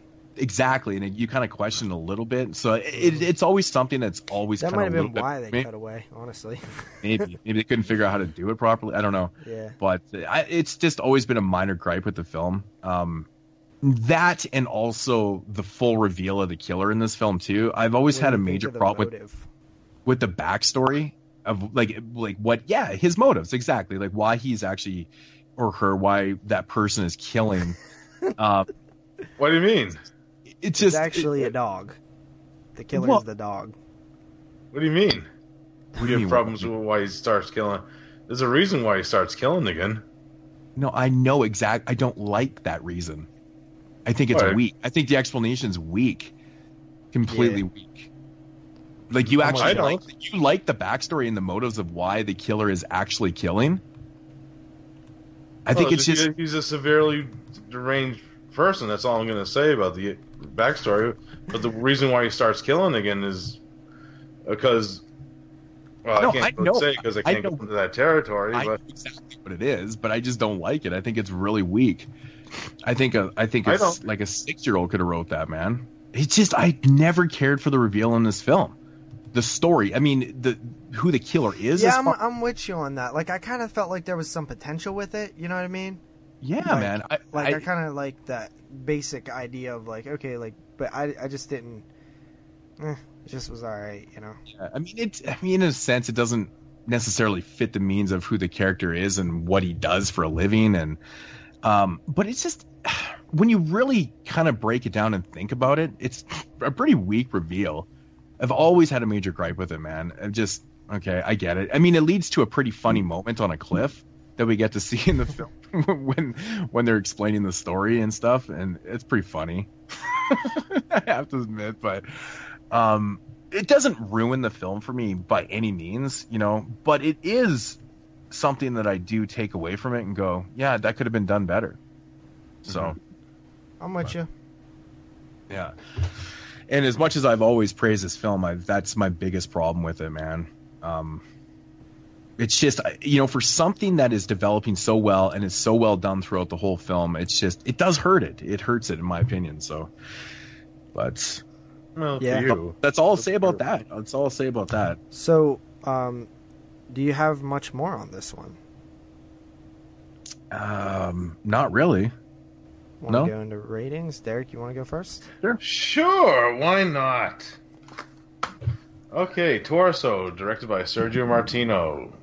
Fucking love this movie with a passion.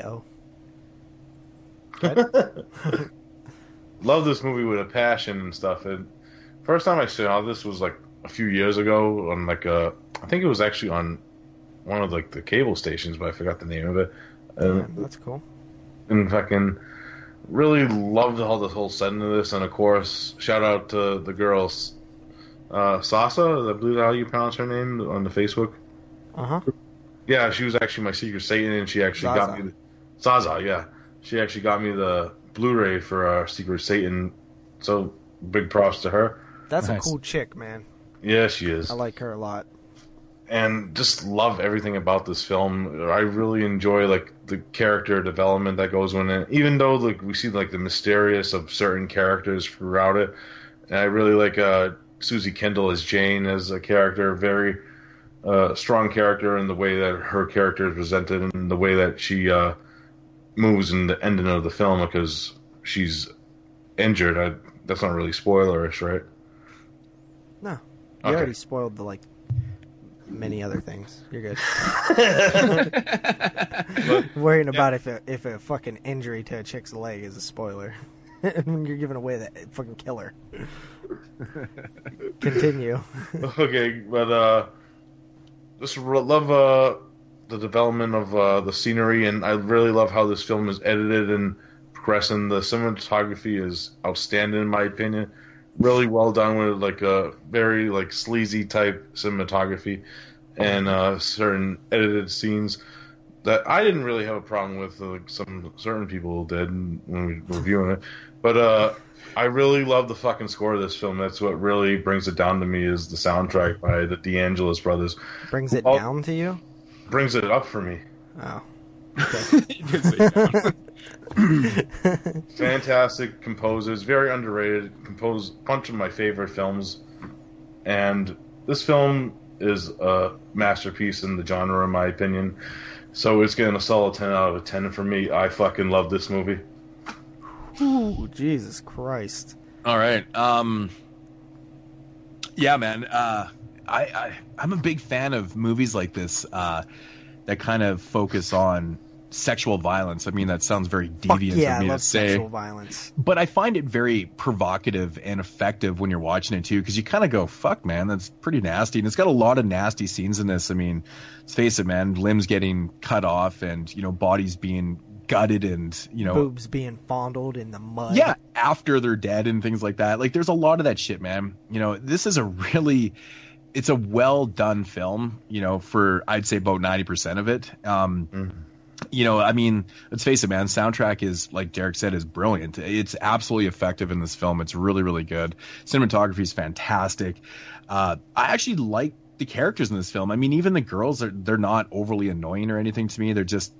They're okay. They're actually not that bad. I mean, generally when you have like an all-female cast, there's always the one or two, and you're just like, fuck those girls, man. They're fucking annoying.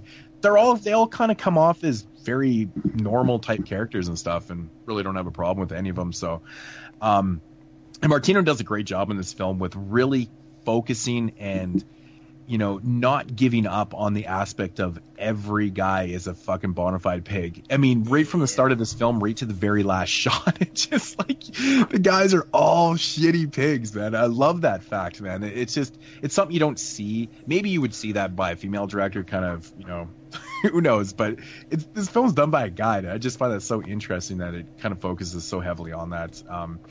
Really good scene, man. A really good film. The pacing is fantastic. I love the editing in this film too. The editing is fantastic. It really kind of keeps it nice and knit. It's nice and tight, in my opinion. Especially with that nice little crotch shot of that hippie dancing. Mm-hmm. That's good shit, man. It's good shit. All in all, man, I really enjoy this film. I think that, like I said, I have minor problems with this. I think that the explanation is, I've always had a problem with it. I think it's not really the greatest thing in the world, but it doesn't kill the film for me or anything. I'm going to give it a 9 out of 10. I think it's right up there with Vice. I think this one is definitely might be, shot better and stuff, but it is what it is. Torso, I'm going to give it a 9. I really enjoy this film. All right. And me, Torso, first time watch. I definitely enjoyed this one. Very easy to watch movie. Very reminiscent of a slasher film. Killer looked good. The shots, scenes, certain scene. That one scene, Jesus Christ, I love it so much. The whole scene in the marsh is really good. Mm-hmm. Like they said, the music, the music fits very well, and that's one thing that it seems like Italian films has done great for the most part is music, man. I mean, they get that recognition for a reason because they definitely do a fantastic you're job. Watching a Giallo film right from the opening cue, or like an Italian film, because there's something about Italian composers that just screams Italian. I don't know what it is, but you just know it's Italian right away, and I love that. Mm-hmm. I love that feeling. So yeah, and I mean, I can't really say too much more. I'm with Moods on the reveal. Like I was okay, but I did think it was a little weak, and or not necessarily the reveal. The reveal was fine because I didn't expect it. But the motive. Besides that, a pretty fucking solid movie. I give it an 8.5 out of 10. Mm-hmm. Sweet. Good stuff. All right. Which, by the way, both of those last two films, both had 27.5. I was just gonna say, is that 27.5 too? That's funny. That's funny. Yeah. Derek I think we're gonna call you fucking 10 Derek or something. No, I really enjoy this How one, many man. tens have you given off on this show already? Maybe 3, 4. 3, 4. I know. I just really love this one, man. I believe you. All right, let's go to the next one. All right, man. So we are going to stay in the 70s, which is what the fuck? Totally, man. All three of these films are from the 70s. Oh, yeah. It's like the 70s Martino show here. To 1978 with so Martino kind of switched up from doing his giallos into dip into the cannibal genre with a film called Mountain of the Cannibal God, which, you know, this one's actually got a bunch of different titles to it. I'm not going to get into them. Slave of the Cannibal God. Yeah, there's tons. Cannibal God. This movie actually was on the Section 1 list, I think, actually. Yeah, on the video. Honestly, like, The Mountain of the Cannibal God is a fine title. Like, yeah, I mean, it's very fine. representative of the movie. That's for sure. Yeah, it is. You know, it's kind of interesting when you look at this film. This one, you know, is a predecessor to Cannibal Holocaust and Cannibal Ferox and stuff. You know, probably more the notable cannibal films in the genre.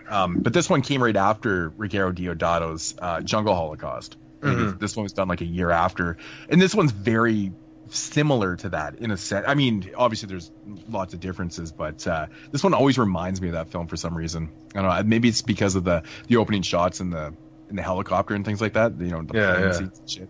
But, you know, this one right here has a very almost typical setup to these films. There's so many movies that have this setup. Like Eaten Alive is another one, has the same storyline. It's ridiculous. Same setup anyways, without twists and shit. But we'll get into the synopsis of this. Susan Stevenson and her brother Arthur get off a plane in Papua New Guinea looking for her missing husband. And there's the setup to it. And team up with Dr. Edward Foster. The three head into the jungle, get in more than a few fights amongst themselves, and view lots of gratuitous animal cruelty. Notable an iguana getting inverserated. He fucking writes this shit, man. It's fucking ridiculous. Yeah, so essentially what this is Susan, played by Ursula Anders, and her brother are going to look for her husband that's gone missing. He was doing research in Papua New Guinea, and so they call upon Stacy Keach's character, who, you know, they team up with to go, because he knows the area. He actually, which I guess in, you know, character development, we learn that he was there and, you know, had a bunch of shit happen to him and stuff like that. Yeah. So all in all, they team up with him to go look for this husband, and yeah, a bunch of shit happens. Of course, you're in the jungle with cannibals. What do you think is going to happen? So, one thing that I will say, get out a quarter here, or a dollar, but the very fucking first thing that happens that I notice is like when the plane just freezes, and then it takes a second, and then the words start popping up, and it's like, fuck, is that jarring? Yeah. It kind of happens in a lot of these films. Yeah, it basically talks about, what does it talk about? It's one of the least unexplored areas. Yeah. Well, Papua New Guinea in reality wasn't even discovered until like the late 19-teens or early 20s is when they actually legitimately found Papua New Guinea. So the explanation was actually true to the film. But I know what you're saying. It almost seems like your DVD or Blu-ray fucking freezes up on you when you're watching. That's what I thought too. Like I turned it on, like, yeah. It does it to me every time I pop this in, man. I actually watched this film a couple months back, I think, with Dylan actually, and I always forget about it, and when it happens, I'm like, fuck, it froze. Oh yeah, never mind. It's kind of one of those moments that gets me every time. Yeah, you know, I haven't watched many cannibal films, like many jungle cannibal films, like this. Jungle. But I know there's a lot of them, right? Mm-hmm. There's a fair amount of them, yeah. I really like this movie, but it doesn't really fit. Like, it feels about as traditional. Like, it doesn't feel like it deviates from like what I would think that this movie would be about.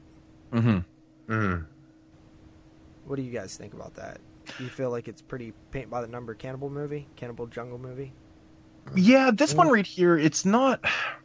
You know, I would say this is probably the least cannibalistic film besides Man from Deep River in the whole genre. Man from Deep River is credited as starting the cannibal genre, but there's really only one cannibal scene in that film, and it's towards the end of the film. Yeah, the end. And this one right here is kind of similar. You know, I mean, it starts has out like kind of like a jungle slasher in a way. Yeah, it's weird. Like you have like all these kind of moments and stuff. Like you're anticipating cannibalistic scenes and activities throughout the whole film because let's face it, it has cannibal in the fucking title. But what we get here is more or less just a survival type story. You know, where it ultimately turns into it has some twists and turns towards the end, and then you get some shit towards the end and stuff. But this one really isn't your traditional cannibal film. I mean, no? Exactly what I thought a cannibal movie in a jungle would be like. No, I mean, if you compare this film to Jungle Holocaust, which was done a year before, that one has a lot of cannibal shit in it, man. It's I'm not saying like the amount of cannibal action you get. I'm saying storyline, Dick. Just story. Like, yeah, I mean, yeah, like just the way that it's just like if you didn't tell me what this movie was about, and you was like create a cannibal movie. Like, based off of what you know about cannibal jungle movies, I'd be like, a couple people go looking for another person. They end up deep in some sort of cannibal tribe. Capture them. You know what blows my mind about this genre? What blows my mind about this genre is that all these movies have pretty much the exact same storyline. I could never figure out why. It's a decent enough storyline, right? Because it's kind of like the Rockefeller dude, right? Like, isn't that like the legend of what happened to him? Yeah, exactly. But like, I could never figure out why someone didn't try to change it up a little bit. You know, it's just so simple. It's like, I mean, this just happened a year before with Jungle Holocaust and stuff. It's very, very similar. But I don't know, man. It's not a bad thing. It's not a bad thing. At least this one in the narrative, you know, it tries to pull a little bit of strings on you too, and you know, change it up with some twists and turns and stuff like that. That's I don't know, might be good or bad for the film. I don't know how you guys feel about, you know, what you know, that reveal is in the third act, but who knows? Maybe it's a little bit predictable. I don't know, but yeah. I mean, I like the idea that it's like, oh, like I like the idea that it's like this far, like this mountain, right? Like it's a legend of this tribe that's supposed to be extinct, right? But then she kind of sees one, and they're like, did it have the fucking bone thing on its arm? And she's like, yeah, it did, come to think of it. And then they're like, that must be the Ooga Booga tribe or whatever. And then they, like, you know, I like that. It's like mysterious. It's like creepy, right? Like, you're like, oh shit, not the Ooga Booga tribe. They're gonna fucking eat us. I think it's the whole aspect too of, you know, this film. Throughout the narrative, it feels like they travel so fucking far to get to where they are, and they literally have to go up mountains and shit like that. Yeah, because we keep having to watch animals die and shit. Well, I know all that stock footage that they put into these goddamn movies. Like, it's so unnecessary. This one has honestly, like this the one has a lot. Monkey one, man. Like that one feels like some straight stock. Well, the monkey and python scenes actually was filmed. Are you serious? That was actually legitimately filmed for this movie. Yeah, you never watched the documentary on the DVD? Oh, I probably Dude, I probably did, but I mean, let's face it, man. I have. He did. He was trying to get the python to act, so they did this thing where they brought the monkey to try to get some movement. They were going to try to get the monkey hurt. And that's fucked up. Yeah, that is a little bit fucked up. Listen, actually. That's the saddest part of the whole movie, man. Like, I'm just because like monkeys are like little people, dude. I know, you can see him blinking in there and shit. And it's like, dude. He's like, I'm just thinking of what he would be saying. He'd be like, help me, let me out, please. Like, and I'm just like, oh, dude. Like, I feel bad for this little dude, man. Like, he looked like he'd be the type of monkey to be my little homie, too. Like, he wouldn't even be a dick. I obviously watch that shit because I think they talk about, you know, the cannibals at the end of the film with, you know, those little green snakes that are in that bowl of whatever gumbo or what the fuck they're eating there. Those guys, they were actually feasting on those real things. Those were real snakes that they were biting into and shit. I was like, that's fucked up. Those are little pussy garden snakes. I don't care about still, those. Man, they're still alive, and you're like gnarling on them. Yeah, I fucking eat a garden snake. Ugh, dude, I'm not a picky eater, but Jesus Christ, man, those things look ill-mented. Really? It's a fucking look like a leaf, like a little skinny celery stick or something. I know they're pulling out some other crusty critters out of there too. Oh, yeah, nasty. Yeah. Well, I like when you see like this, like the like piles of like skulls and shit. Mm-hmm. That's cool. Yeah, that's cool. Again, being a Martino film, this one's actually shot really well, like right on locations and shit. I think they shot this movie in Malaysia. I think that's what I remember from it. I can't remember. Yeah. But yeah, the scenery is fantastic in this film, man. And to be honest, I would they must have not had fun shooting those river scenes in this film. They just look torturous, man. The actors look really like the actors in the water and struggling in there and shit. It looked torturous, man. Looked really, really bad. And actually, since we're on that river scene, man, that's one scene that just goes on way too long in this film. It must be 20 minutes long. Like seriously, that's my biggest complaint with the entire movie. This is the longest movie. Based on the synopsis, it should be the shortest one. Exactly. This is me and Dylan talked about this, and I said to him, do you feel that that river scene went on too long? He's like, dude, that thing was like 25 minutes long. I'm like, I know. Every time I watch this film, it just goes on way too fucking long. And listen, there might be 20 fucking minutes that you could have cut out of this movie. I know. We completely 100% agree on this. I said this movie. I agree with that too. This movie could have been 85 minutes long. Let's face it, the third act could have ended 4 different times. I mean, it just keeps going and going and going. Like when you think the movie's going to end in 10 minutes, you look at the time left and there's still 41 minutes. You're like, how is this possible? This is crazy, man. They're already there. We're at the third act part here. It should be ending in 15 minutes. No, it just keeps going on. That's one of the biggest problems with this film. It suffers from a good edit. It needs to be edited down. And then maybe take out some of the unnecessary animal kill. Like some of those scenes are really not necessary at all. But I mean, the one thing that they do though, and I'm gonna be honest, like the snake monkey one, although it literally could have been half the length and still been just as effective. Oh, for sure. It reinforces the idea that you're out in the fucking jungle. Like that. Yeah. That's the one positive of a scene like that. For sure, 100%. Yeah. And I know we talked a little bit about the kangaroo killings in Wake and Fright. Right, yeah. I guess it's less bad when it's like slimy reptiles and stuff like iguana. But I owned an iguana for years, dude. Like I had a pet iguana. Like it was kind of sad. Like the gator. You know what I mean? The gator, that huge iguana thing or whatever. Yeah. Yeah. Like I had a pet iguana for about 6 years. I was rooting for the turtle to fight the elephant.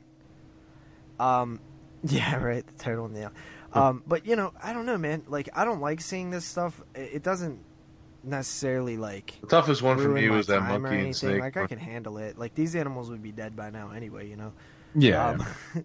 But it's not my favorite thing to see. But I don't know. How do you guys feel about it? Oh, honestly, man, I'm always kind of caught. I've seen a lot of these films, so I'm kind of used to it. But some of them are harder than others. Like that monkey python scene was kind of hard for me because they did stay on that one for a long time, and he's struggling. Like that's what's sad about it. It's like that one's probably one of the toughest ones. So fucked. I think the hardest one, honestly, man, is in Cannibal Ferox. The scene where they actually have that little, I don't know what those little animals are called, the ones with the really long pointed noses, but they actually have it on a leash.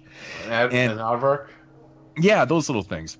It's like one of the characters' like little pets, and they actually use it as bait. They use it as bait in the film, and the fucking thing gets killed. It's like so sad because it was on a leash. It was like a pet, right? So I always found that to be one of the hardest ones. But I mean, it is what it is, man. I mean, it's animals doing what they do. They talk about in the film. It's animal instinct. Mm-hmm. That's what this is what animals do in the wild. They fucking hunt and eat. You know what's absolutely hilarious about that, dude?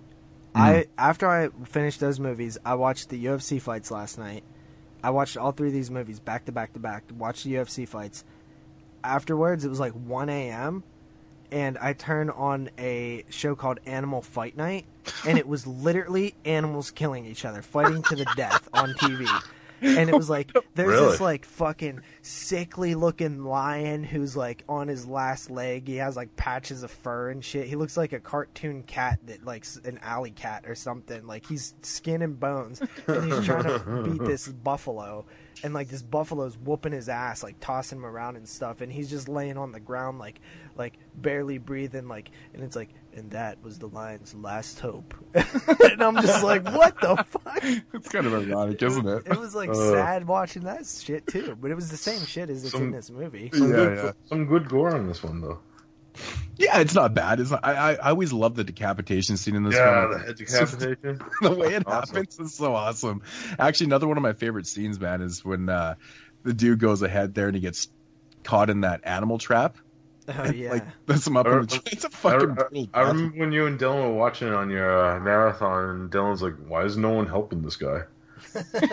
They're just watching, like, oh shit. Yeah. Shit. We forgot about to mention one character, Manolo, who actually comes later in the film. Yeah. It's kind of like a weird role reversal where he. Well, I don't know if we're gonna go into that territory, but he becomes like our hero type character in a way.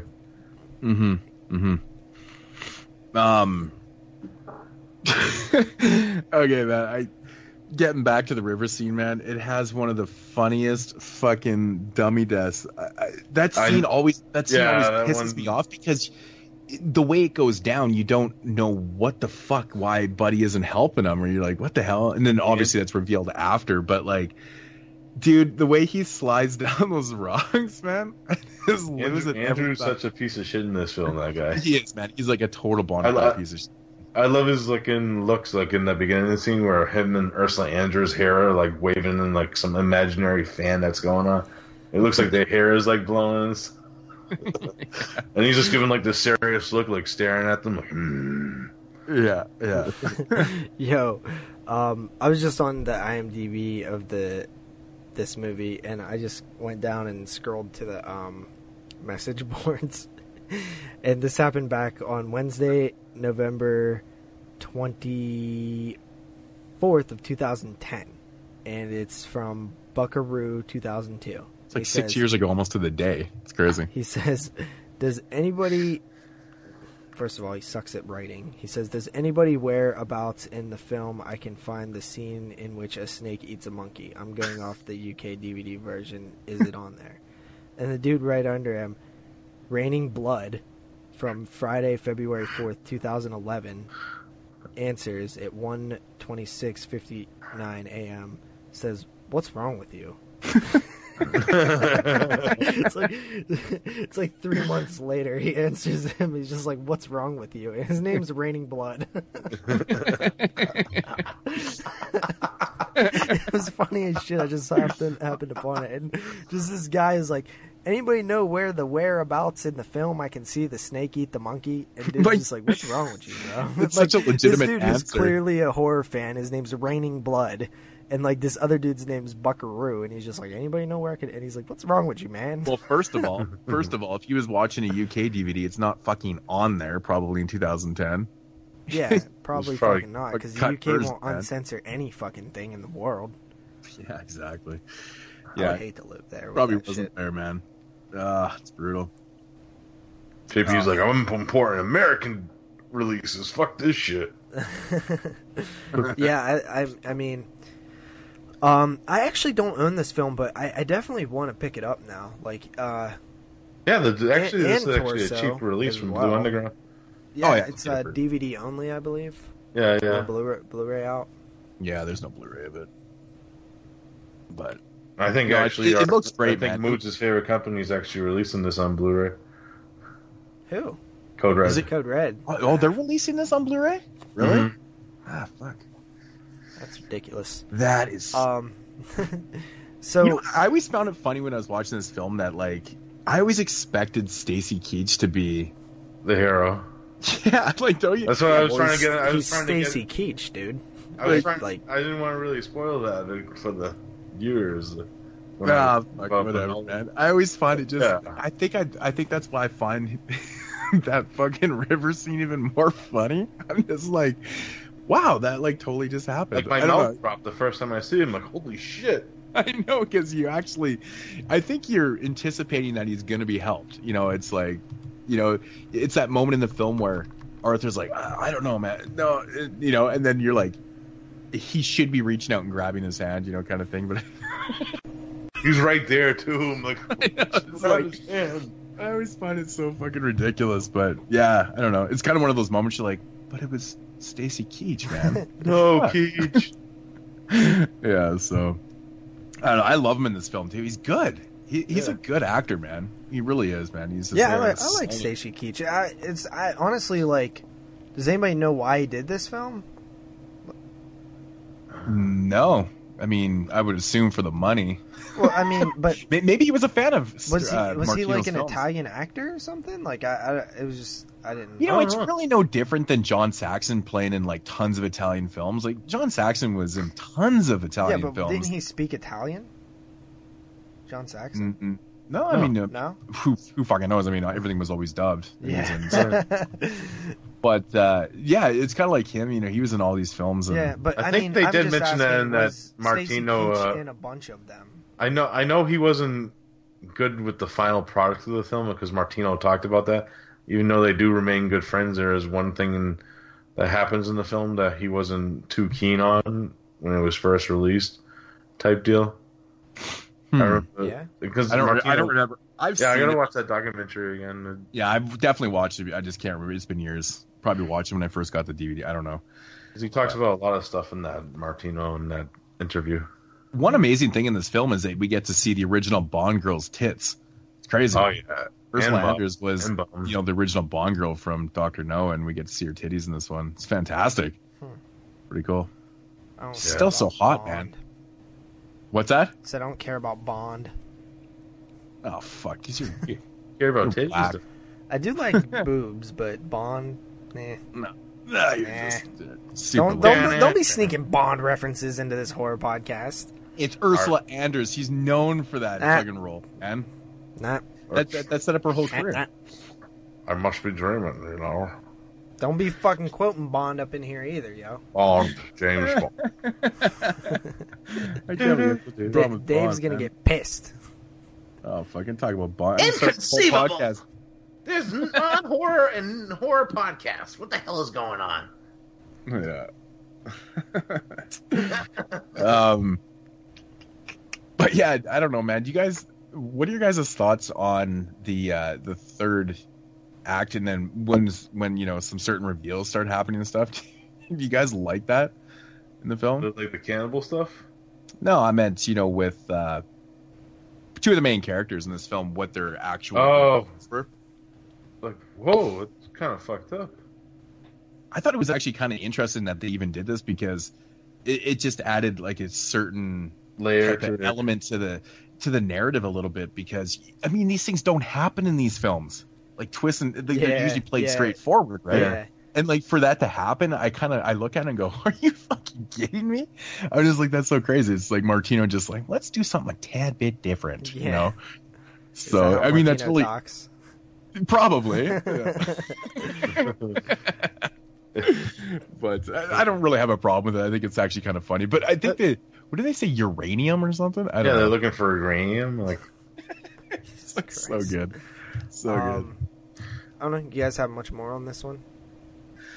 There's not really a whole lot to say about it. how would the pig getting fucked scene? Oh, dude, that shit. I was like, what the like? I don't even like. I feel like that animal was abused. Like, I don't even know if that's like. Obviously, was he real? wasn't actually fucking it, but I mean, like, The whole he's cannibal god, naked. the whole cannibal god scene, like when we get the reveal, you know, of what their god is, and then Yeah. of course when they put her up in a godly mode too.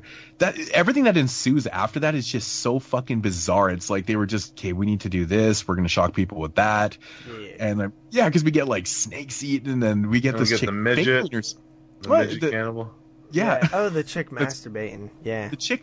Yeah, literally, flicking her like, beam. Like, she's putting fingers in her vagina, and they're showing it. I'm like, wow, that's pretty graphic. It's it's crazy. pretty awesome. I'm like, Yeah. I know, but it's shit that See, you're just I not can't expecting, think but- of stuff like that as awesome because I just feel like the whole time I'm looking at that scene, I'm like, dude, your hands are dirty. Like, there's dirt everywhere. Like, you're gonna get an infection. It's gonna smell Germ weird. poison, It's you're gonna like, hurt. the worms are placed.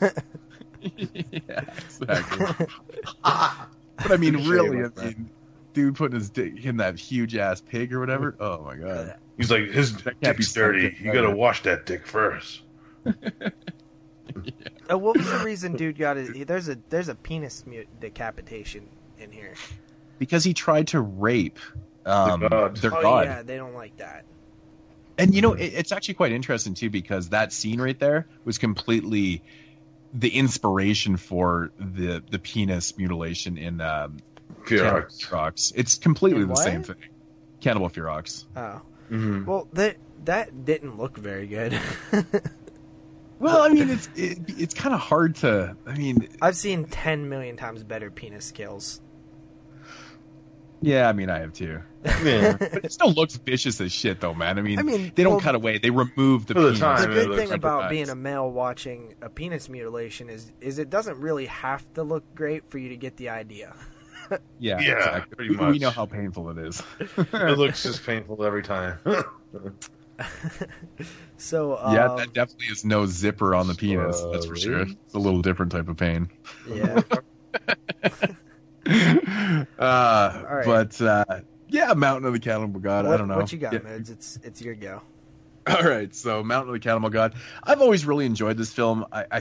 There's parts in this film that it's just hilarious to me. I burst out laughing at parts in this film. I don't know what it is, but anything with dummy deaths, man, it fucking gets me, man.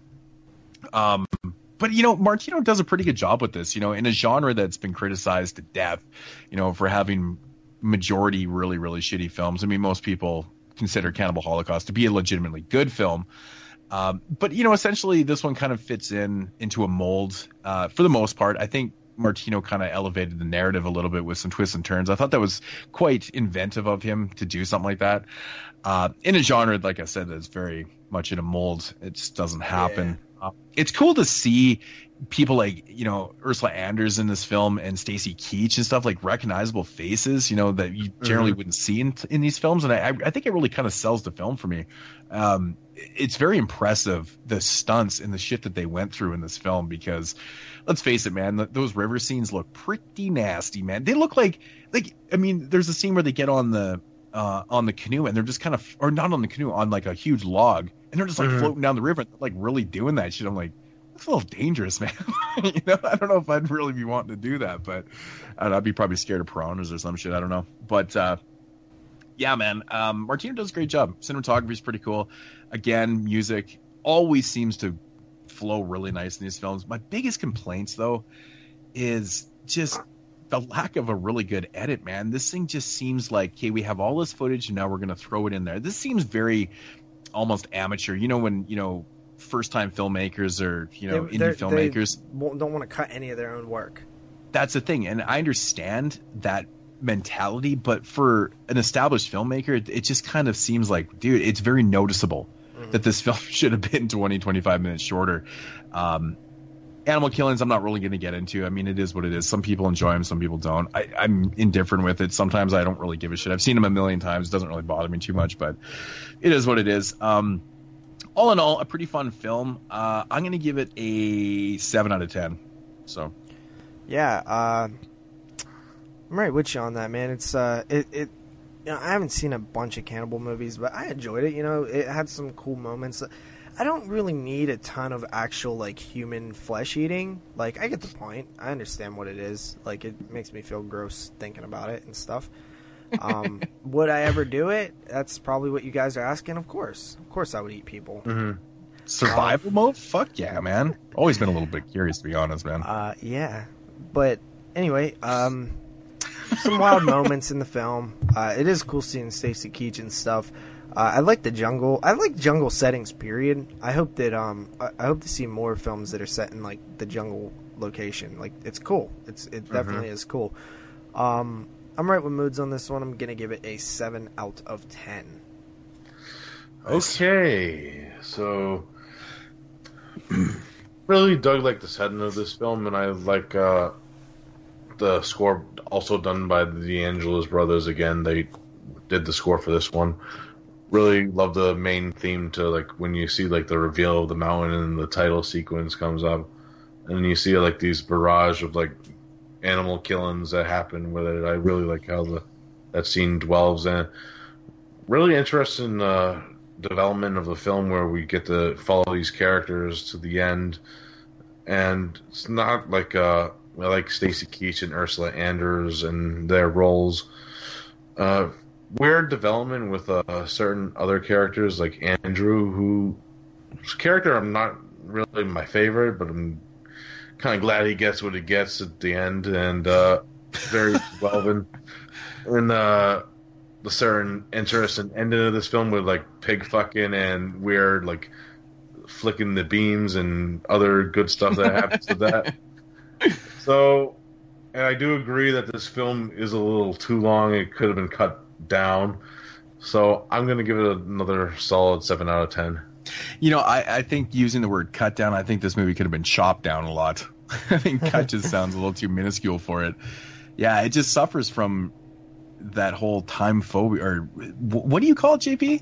I think you had a word for it or something one time. I don't know, but I swear you had a good term for it.